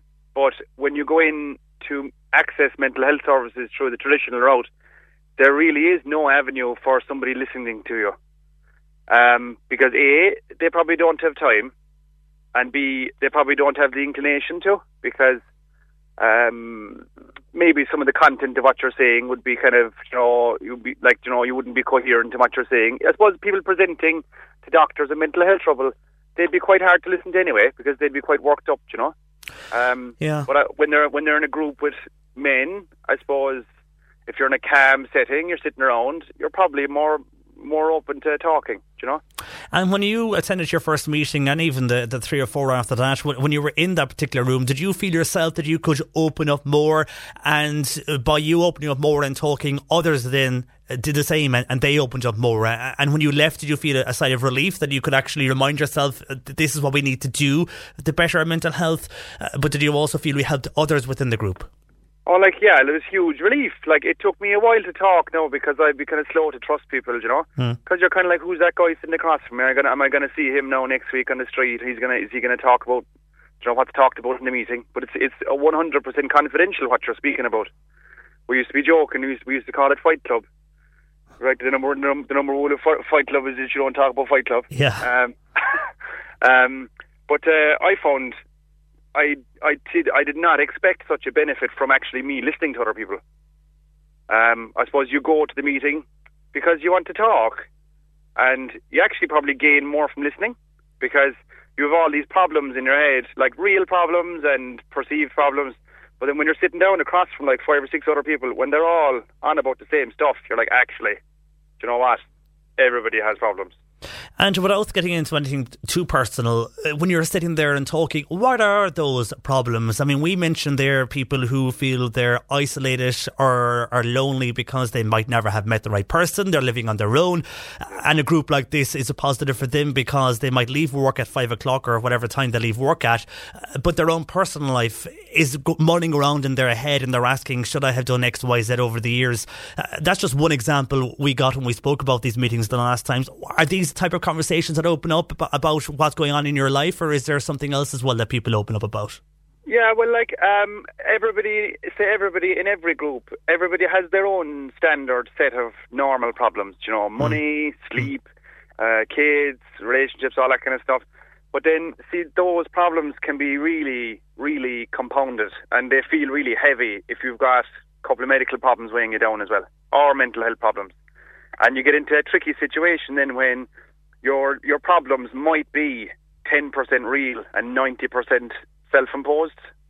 And then you're really in trouble because the volume of those negative thoughts in your head can be so overpowering that it can be very hard for people to function. And, you know, that old adage there, that a problem shared is a problem halved. I used to go into these meetings hugely stressed out about things. And then coming out, you're like, actually, do you know what? When I bounced it off the guys inside, it didn't really seem that bad. You know, when I said it out loud, and they were like, oh yeah, that's okay. Or, oh, that's all right. Oh yeah, so, you know, you were upset this morning. That's okay, Barge. Everybody gets upset. Or, but you definitely find whatever problem you bring into this group, by the time you go out the door, it's going to be 10% as severe. So as the phrase goes, it's good to talk. Oh my God, yeah. Like, literally, you'd be buzzing coming out of the group because you'd be all stressed out. Everybody was all stressed out, all worked up going in. You come out, you're like, actually, I don't really remember what I was so upset about. And you know, obviously there might be men listening who have just gone, just what you're saying there, had that in their heads at the moment, have something mulling over, whereby it's a very good point where he said it might be 10% of reality, but 90% in your head is making the situation worse. Would you encourage anybody in your situation, anybody of any age group who is worried, who doesn't feel they can talk to anybody, who wants to leave a meeting like that and feel like whatever worries in their mind is now gone and they're in a better place for that, to go along to these meetings, especially people, I'm conscious, who maybe are shy or who feel that they wouldn't be comfortable walking into a group like this? I would say definitely go to a meeting like this, just like this, because a lot of people in our group were shy. I was quiet enough myself. But what happens is, you get 10 minutes in, someone cracks a joke, it kind of breaks the tension. And once you feel people are on your side and willing to listen to you, and also not being judged, you can say whatever you want in these meetings, and nobody's going to judge you for it. Nobody cares about your real life. Nobody's going to come looking for you in your workplace. Nobody's going to bother you. It doesn't really matter who the person is. There could be someone sitting across the way from you. You don't really care what age they are, what they do for a living. You're just listening to them as a person. There's no judging. And everybody deserves to be respected. And you definitely get respect in a group like this. And to get respect and give someone your respect. Like when someone shares their story with you, you might check in at the beginning of a meeting for 5 minutes. What happened to you this week? When that person finishes, everyone just goes, do you know what? Thank you. Thanks for telling us that. Yeah, well, you're a good insight to how those meetings goes and how they can improve someone's mental health. Tom, a lot of positive there from Barry's experience. And Barry, thank you for sharing on that. I suppose we might live, and Barry, I'm sure you'd agree with this, in a negative society. When you look online and social media, there's so much good there, but also, like every part of life, there's a lot of negativity as well. And that can drive that into people's minds. Tom, for those who want to go along to the night in Bandon, in the meeting in Bandon, how did they get in touch with you and where is it on? Yeah, well, it's on and on Tubereen, which is in Station Road in Bandon. We're going to meet there from 6:30 to 8 o'clock next Monday. People can turn up if they wish. Alternatively, what I'd appreciate if people could let me know in advance. The event is on Eventbrite. It's also on Facebook. Or people can call me on 086 368 8824. That's 086 368 8824. So that initial meeting is a free meeting. We look forward to seeing you there. There will be somebody from the Middleton group to come along and actually pretty much what Barry has done to explain what it's about. There'll be some other health practitioners there as well. So it's an opportunity to come and just get a taster essentially for what this thing might be about, from the off. And so we look forward to seeing you there. As I said, we've had a number of people already signed up for the open evening. There is space left, so we're glad to have you. Well, it's a good insight, Barry, on what actually happens there in those meetings. And Tom, thank you for taking time out to join us this morning and setting up those, because I'm sure you can hear it as well in Barry's voice, Tom, the positive effect it does have a minute, and hopefully that will inspire others to go along and help people. That's the main thing of this, to help people. And I think Barry made a really valuable point there. It'll always be different when you speak it out. It's always going to be different, and I think having the space to speak it out and then to be listened to, I think it's invaluable. So that's what this group will provide.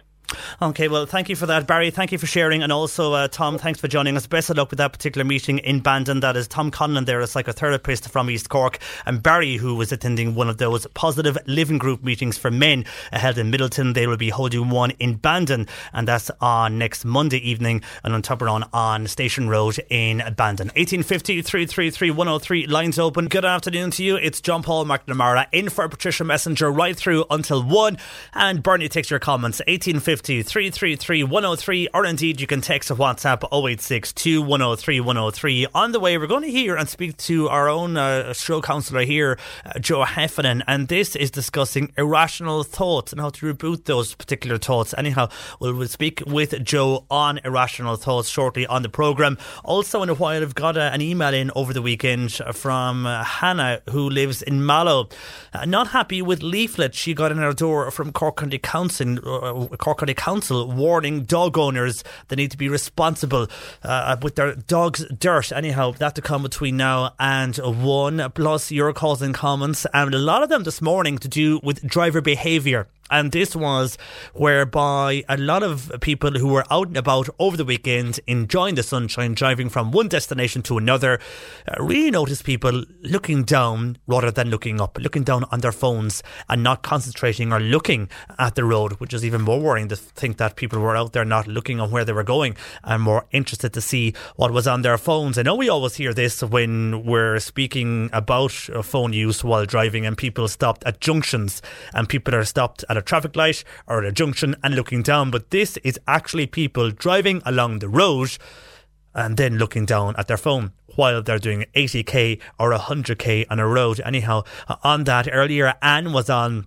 and Anne felt herself, while she was driving over the weekend, that she noticed more females doing this than males on the road. This leads to Michael, who is texting in saying, on-road behaviour, I agree with your previous texter, Anne, on female drivers. I have noticed females are far more aggressive on the roads and just don't keep their distance, etc., and just feel they own the road. No consideration for others, says Michael on text to 0862 103 103, while John in Cove feeling similar. He feels maybe we should introduce new laws into this country similar to what was in Saudi Arabia, feels John. He says yes, female drivers are on their phones while driving more than others, and also on their phones while crossing the roads.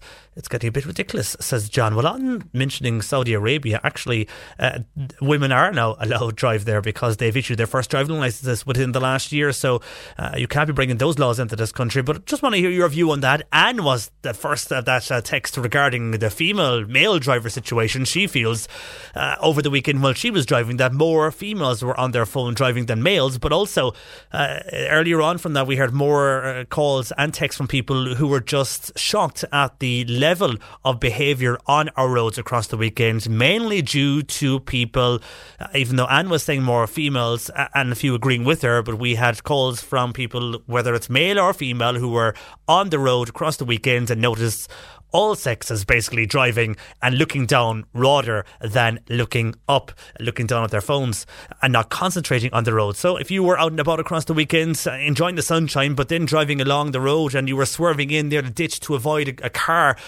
coming ahead because the car's in the middle of the road, and then the car swerves back and you notice the reason it was because the driver wasn't concentrating on the road and too busy looking at their phone.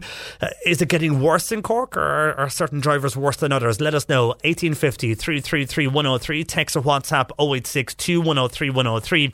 On the issue of those marches across the weekend, these were the marches that was held on Barrack Street and Bandon Road here in the city by Sierra. A lot of condemnation for those. A lot of people criticising these particular marches, mainly because of what happened in Derry last week, but also people feel now there's no time or place for those particular marches. Yes, commemorations happen for the Easter Rising. We had official commemorations taking place across the country, but these particular marches, many feel no need for them. We've moved on. Yes, we do commemorate our history, but we do it in a respectful manner, not in the way some of these marches were carried out, is what Maura is saying. Also a texter saying those marchers are so brave, they all had to hide their faces. Cowards, all of them, says that particular texter.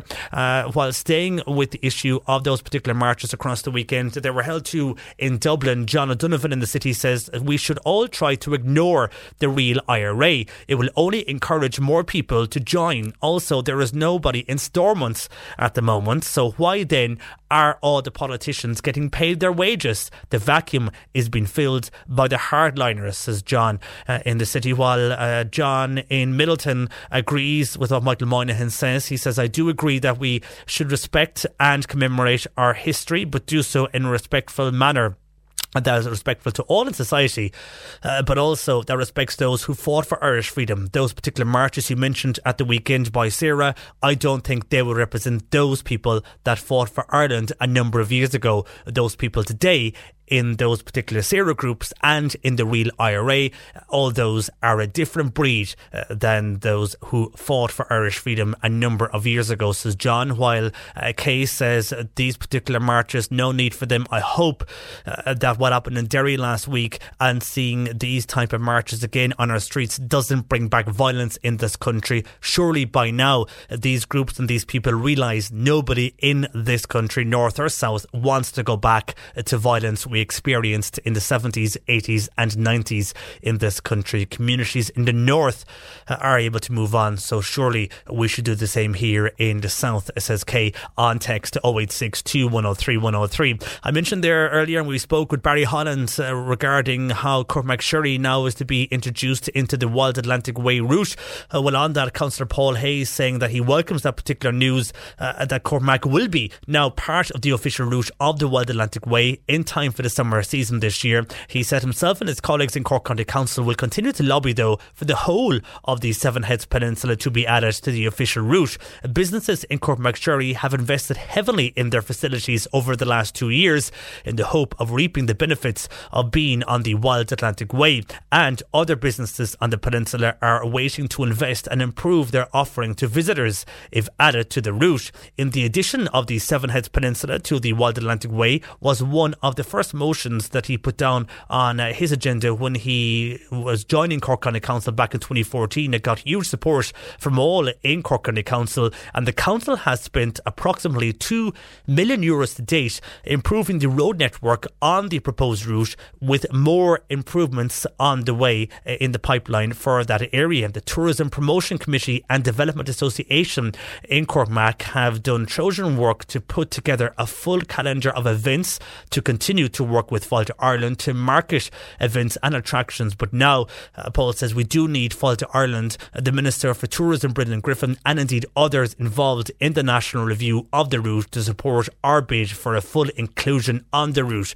so that all the villages along the way can benefit from the world-renowned tourism initiative, says Councillor Paul Hayes, who of course is in Cormacshirley. Thank you for your text, Paul. So much development there and indeed much support to include that particular area of West Cork on the Wild Atlantic Way. I suppose now you have the Wild Atlantic Way region, and we're seeing more areas, even though some might not agree, we're seeing more areas like Macroom and areas of North Cork now being incorporated into the Wild Atlantic Way by way of the Wild Atlantic Way region, as they're calling that. And we spoke earlier to Cork Northwest Deputy Michael Moynihan on carers allowance, and a number of people have been questioning why there is delays in the allowance.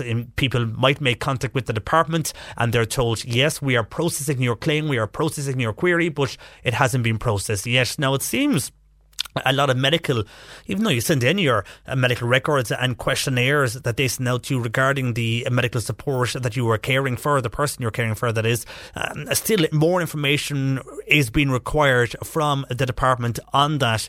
And that is where people are getting frustrated at, because they have sent in consultant reports and GP reports, but still it seems the department want more. Anyhow, Elizabeth saying, yes, I totally agree with callers earlier on. I'm in the same position. I'm waiting over 3 months to hear anything back regarding where my allowance for carers is at this stage. They keep sending me back reports and forms to be refilled by my GP. I'll do that, and it seems that once I send them back again, I'm waiting a further 6 weeks. So if I send something back today, Elizabeth says it could be the end of May by the time I get a response, because if I ring in the meantime, they keep saying we've just received that new form from you, so we must now go and process that with the rest of your application, which means then that delays that further by another 6 to 8 weeks. So I dread when I get a form in the door saying they require further information, says Elizabeth. And on carers, Mary in Middleton is a pensioner and a carer, and she says the carers allowance is cut in half if you were a pensioner, and she feels that that's much tougher because it's harder to be a carer when you are pension age, and not to mind then having the allowance cut as well. For some, it's not a good thing to do, says Mary in Middleton on text 0862 103 103. More calls and texts on various issues. We'll get to those in a while, but just when I get to an email from Hannah in Mallow, and she got a particular leaflet in the door from Cork County Council over the weekend. And she said this leaflet was stating dog owners need to be responsible and bag and bin dog's poo, which is fine. And she says, I agree with that. The thing is, in certain areas of Mallow, nearly all of Mallow, there are no bins. For example, on the Cork Road in Mallow, there is one bin, but in the town park in Mallow, there is no bin. A lot of dog walkers will choose to walk on the Cork Road in Mallow or indeed in the park, but only one bin available to them if they go that route. So does this mean dog owners have to carry around the dog poo with them for the entire walk when no bins are provided? I agree. I do not agree with dog dirt on our footpaths, but surely this does not happen if we have more bins provided in our area. Otherwise, the problem will continue. It's unfair to fine people €150 if there is no bin in the area. Again, I don't agree with dog dirt. I think it's wrong and it's bad to do that, and walkers should not let their dogs dirt on a main street or on a main public area. But again, it's wrong to fine people if there's nowhere to push the dog dirt, says Hannah in Mallow to JP at C103.ie. Do you agree with Hannah on that? She is being responsible and she feels it's wrong to let your dog dirt on a footpath or indeed on a public walkway or in the park or anything like that. But for her, she says in Mallow, one bin on the Cork Road in Mallow, where a lot of people walk their dogs, none in the town park. So she does raise a question. If the dog decides to go and do his business as you just about to set off your walk, then do you carry that around with you for the entire walk because there's no bin provided in the area?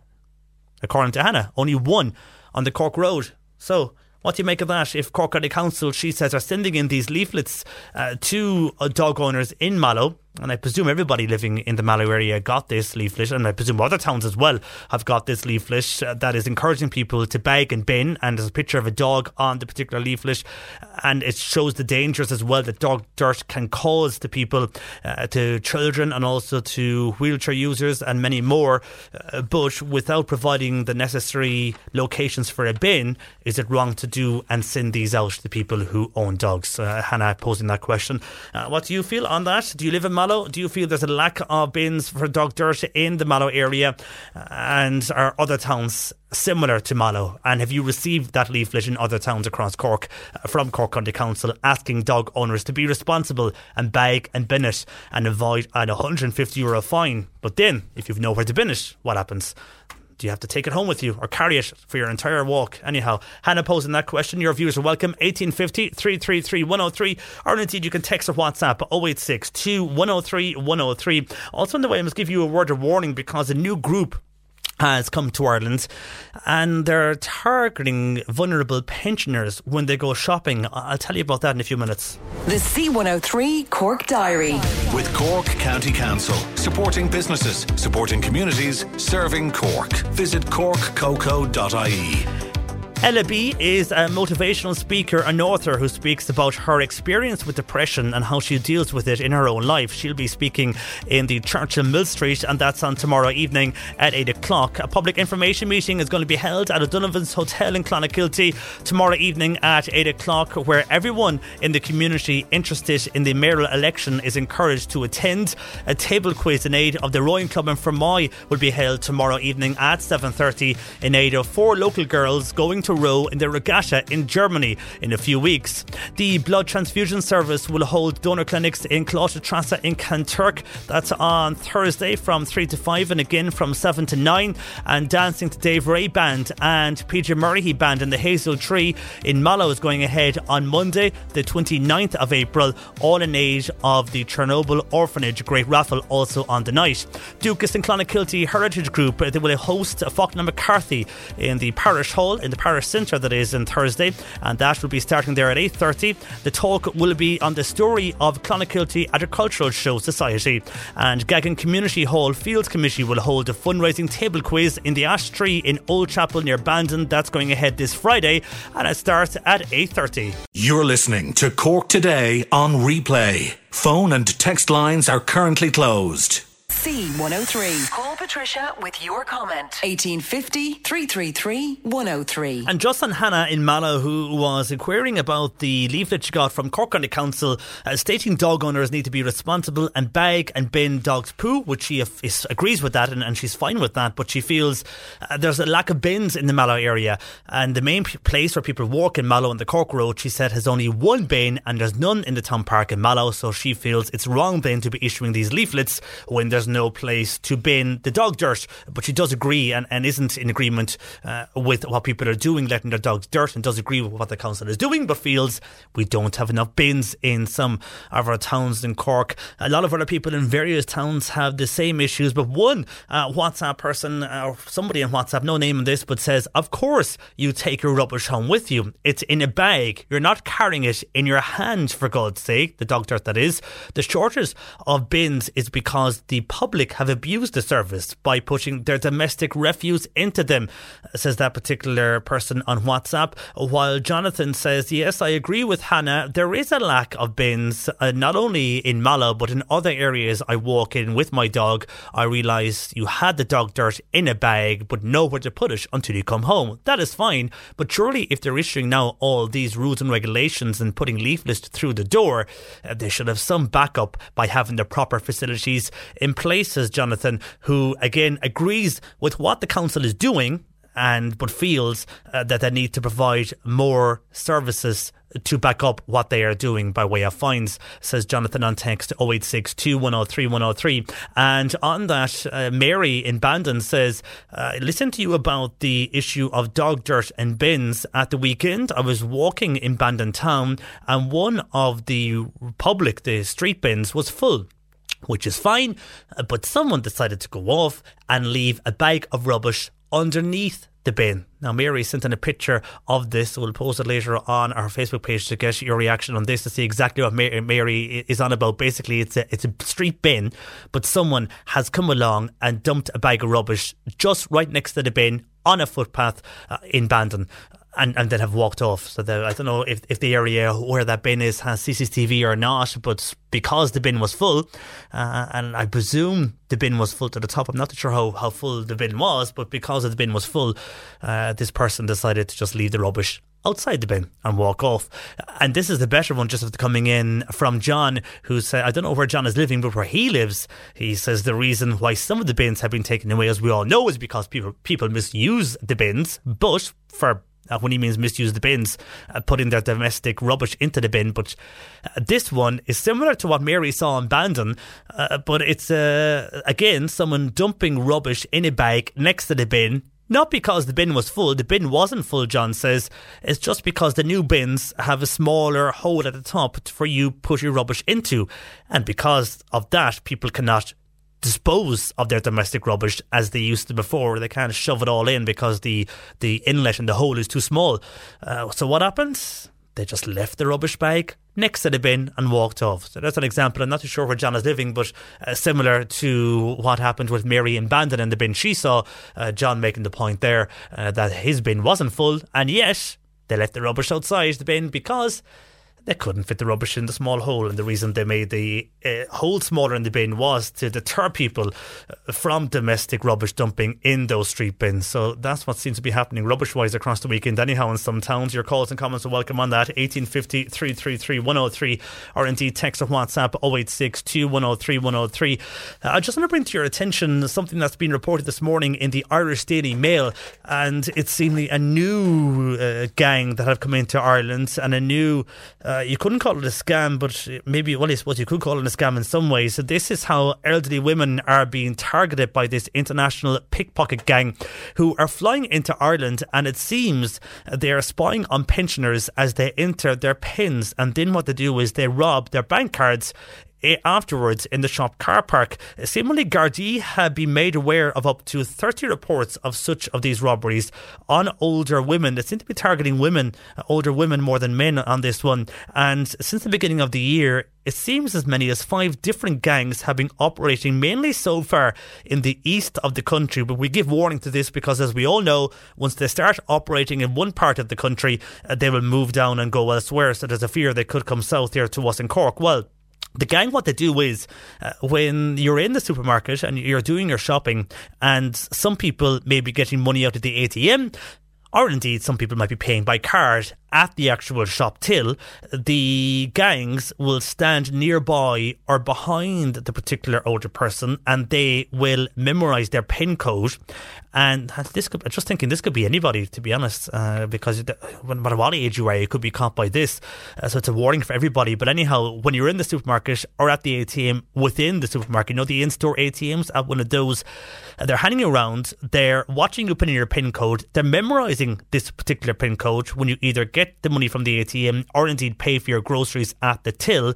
What happens then is, though, once you go outside, a female member of the gang will distract you, and they will ask somebody, "Oh, hi, I'm new to the area here and I'm just here for the day," or something like this. "Do you know how I get to XYZ?" They start asking for directions, and while you are giving them directions and explaining how to get to this particular place they're looking to get to, another member of the gang is taking out your card out of your actual purse or wallet or whatever, and then because they know the PIN number, they're going off, they're inserting it into an ATM, they're getting a lot of money out.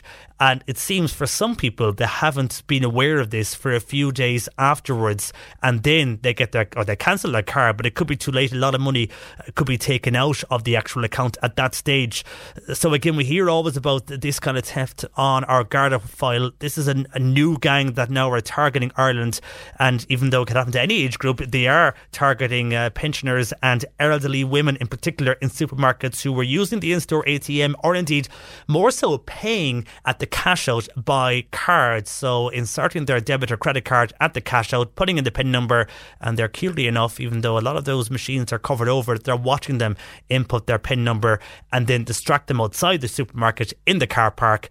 And when you're chatting to them, somebody else in the gang nicks the card and they go off and take money out. The gangs seemingly are based in Romania, and again the majority of the targets so far have been in the east of the country. There's been a few reports as well in Sligo and Meath, and a few reports in Waterford over the last few days. So just a word of warning. I mean, if they're in Waterford at this stage, we're not too far away. It's just a word of warning, because when we hear of these particular scams, we always think, oh, well, they're up the country, they won't come here. And then we always get a call 2 or 3 days later saying that this particular neighbour or my mother or someone has been scammed by this particular gang. So just a word of warning out there to everybody who may be in a situation whereby they know they have an elderly loved one who does go shopping, does pay by card. Just be aware when you're in shops and cover your PIN, and be careful on what way you're entering your PIN number, because that gang, a new gang out, it's revealed this morning in the Irish Daily Mail, and they have targeted a number of areas across the country, so be aware of that. 1850 333 103, lines open, text or WhatsApp 0862 103 103. We're discussing irrational thoughts as Joe Heffernan joins us next. Cork Today on C103. Text or WhatsApp Patricia with your comment 0862 103 103. And as usual on a Tuesday, we're joined by our regular councillor Joe Heffernan. Good afternoon to you, Joe. Hi, John Paul. And you had a nice Easter? Very restful. That's good. Lovely. Couple of the lads, our twin boys, they're living in Cork, and they visited down for the couple of days. So it was lovely. We did very little, but we chilled out and we enjoyed it. It needs to be done, have to relax. And you're mentioning their family. A lot of people go home for Easter now. It's becoming like a mini Christmas in a way. A lot of people go home and have their roast on a Sunday. I noticed that from hearing from people across the weekend. Anyhow, the weather was good, so I think a lot of people did relax and enjoy themselves, and that's what it's all about. You need to rest the mind as well, Joe. But speaking of the mind, something that many people might have in their mind a lot is irrational thoughts, and how they can reboot those particular irrational thoughts. And this is something you're going to concentrate on today, Joe. But I suppose, first of all, when we say irrational thoughts, what do we mean by this? Well, I suppose like thoughts that are contrary to reality in a way. Maybe the very best way to illustrate that would be, say that first one there. Everyone should like me and they should approve of what I do, and etc. And if they don't, this is terrible. This is a catastrophe. Well, the rebuttal of that then is that, like, well, it's not possible for everyone to like and approve of us. Some people will, some people won't. And we can't even be assured that any one particular person will even continue to like us. You know, a friendship can be there, and I don't know, for one reason or another, either a wrong thing said or a misinterpretation of what one said, or somebody is going through their own issues and therefore fall out with one, as it were. Do you know, like, I suppose we just got to accept that. Yeah, I mean, you have 10 outlines here. We'll get through as many as we can today, the irrational thoughts and the rebuttals of each of one of those particular thoughts. But not everybody clicks either. I mean, if it's meeting someone for the first time, you'll have a certain amount of people that will just click, that have the same way of thinking, that have the same way of addressing a situation, and they'll just click and they'll just get on. Whereas some people will have different mannerisms and different way of doing things, and because of that you might get on with them for the sake of saying hello and having a short chat. But if it was to go anywhere else, as in go out for a night out or become friends with them, you might not be able to do that because you just could be totally different people. Absolutely, couldn't agree with you more. And like, if we try, you know, to please everyone, well, in a way then we might please no one, especially ourselves. So like, one could lose one's identity, kind of like trying to be all things to all people. You could finish up saying, well, what do I believe in and who am I, and like what are my values? And you mightn't be able to answer it clearly if you've been kind of, as I'll call it, going along to get along with everyone. Because we need to be kind of self-directed. We need to have some beliefs that we truly believe in, and I don't think we should be adjusting those from person to person just to kind of to get along with a person. That you know, that we should be able to hold our views and to express them. I don't mean to try and persuade the other person that what I believe is the right thing, but not to be either afraid or ashamed to say, well, the way I see it is, and to be able to express our opinion about a thing. And if that happens to be even the absolute opposite of what the other person believes, fine. You know, it would be, as people say, it would be a very, very boring world if we all had the same way of thinking. Yeah. And everybody should have a different opinion and be entitled to that particular opinion as well, and they can argue it out. But I suppose everybody then will feel if somebody argues against them, they might think, oh, well, that's it, and I don't want to be friends with him anymore because he doesn't agree with me. But that's not really how it works either. No, sure. I mean, I remember a GP in Kanturk, Mick Smith, lovely man, and unfortunately he died quite young. He had a cancer, and but he said to me one time, he said, Joe, if we all told the absolute truth to one another all the time, he said, there'd be nobody talking to anybody else. And he's right, yeah. So like, we've to hold our ground with things that matter to us, but I think especially not to be critical of others. The other person is quite entitled to their point of view as well. And while it might be diametrically opposite to what we believe, they're still entitled to their view. Yeah, that's true.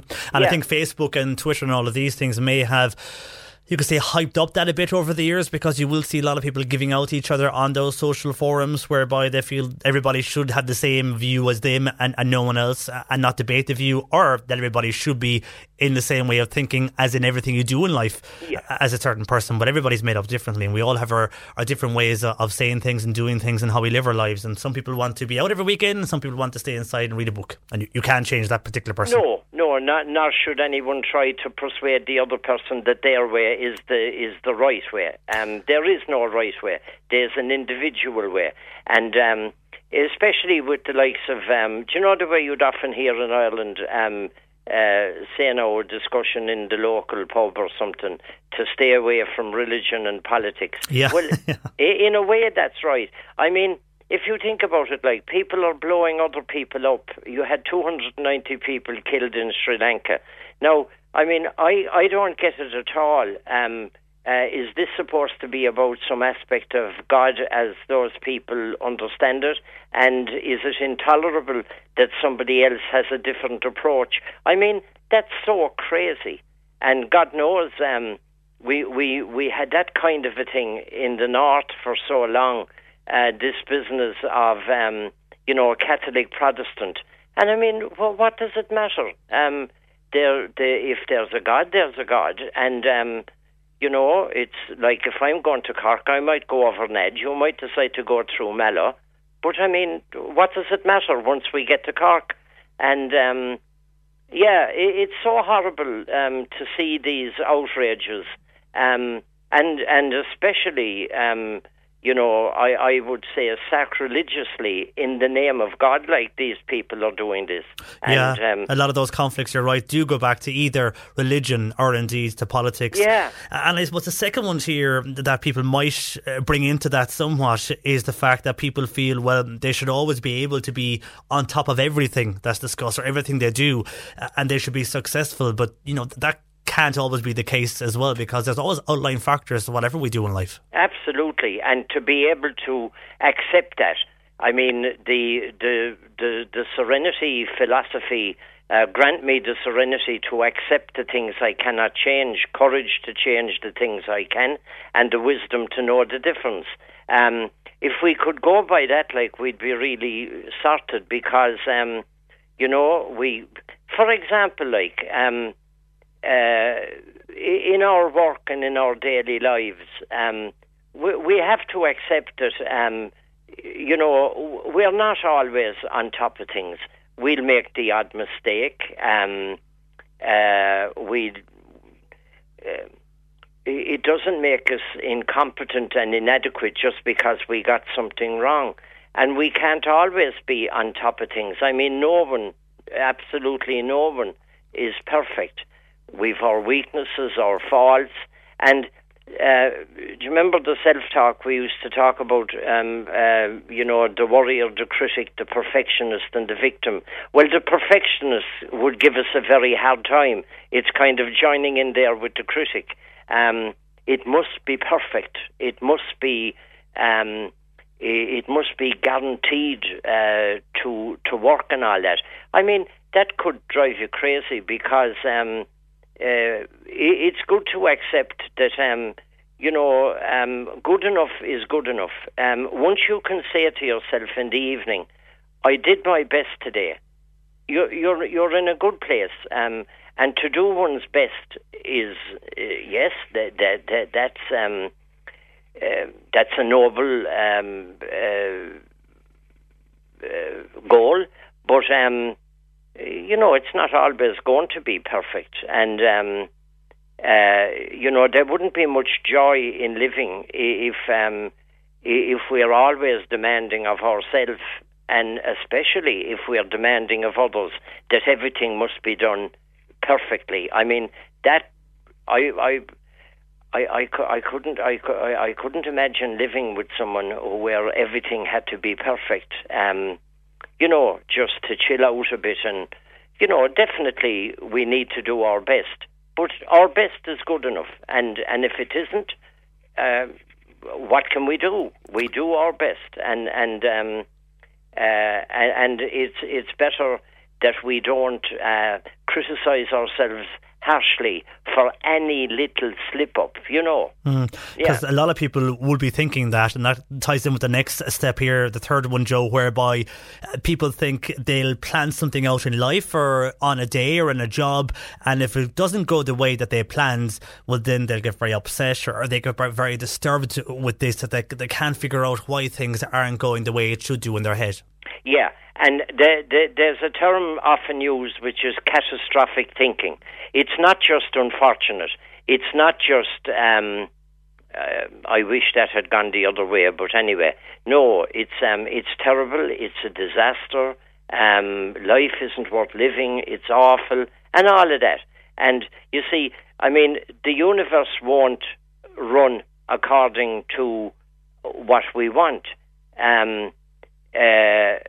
you'd hear kids being told, and it's a good thing to tell them, that we can't have everything that we want in life. I mean, if you look at the world at the moment between the controversies in America, the division that over the presidency there, the Brexit carry on that has us all. I don't know, are we bored or angry or what are we, or maybe all of the above? Yeah, I'd say all of the above. I mean, we can't have it our way. And unfortunately, you see, again, recent events, some people would want it their way, or they would resort to maybe violence. And, I mean, nobody wants that, because it's the ordinary, hard-working people like Laura McKee that suffer. I mean, there's a young lady who was doing a job, apparently from what we hear, was extremely good at what she did. A great future ahead. I think she had a deal done for 2 more books with Faber, I think now.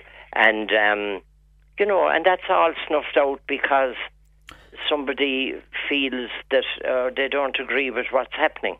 This brings in the external events that you're mentioning here as well, because they can lead to changing your life and changing what you have planned in your life, first of all, but also change your life full stop.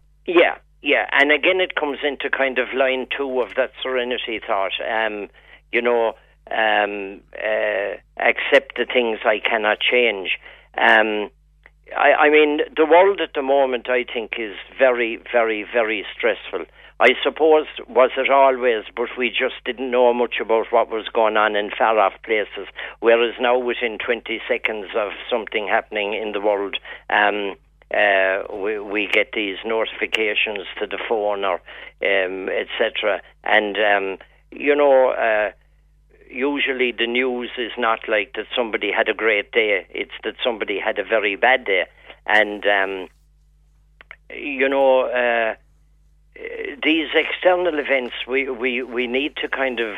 I suppose, does it sound very individualistic and very kind of self-centered, but I really think that all we can do is we got to mind our own corner. We've got to live from day to day and deal with the problems that we can have some influence on.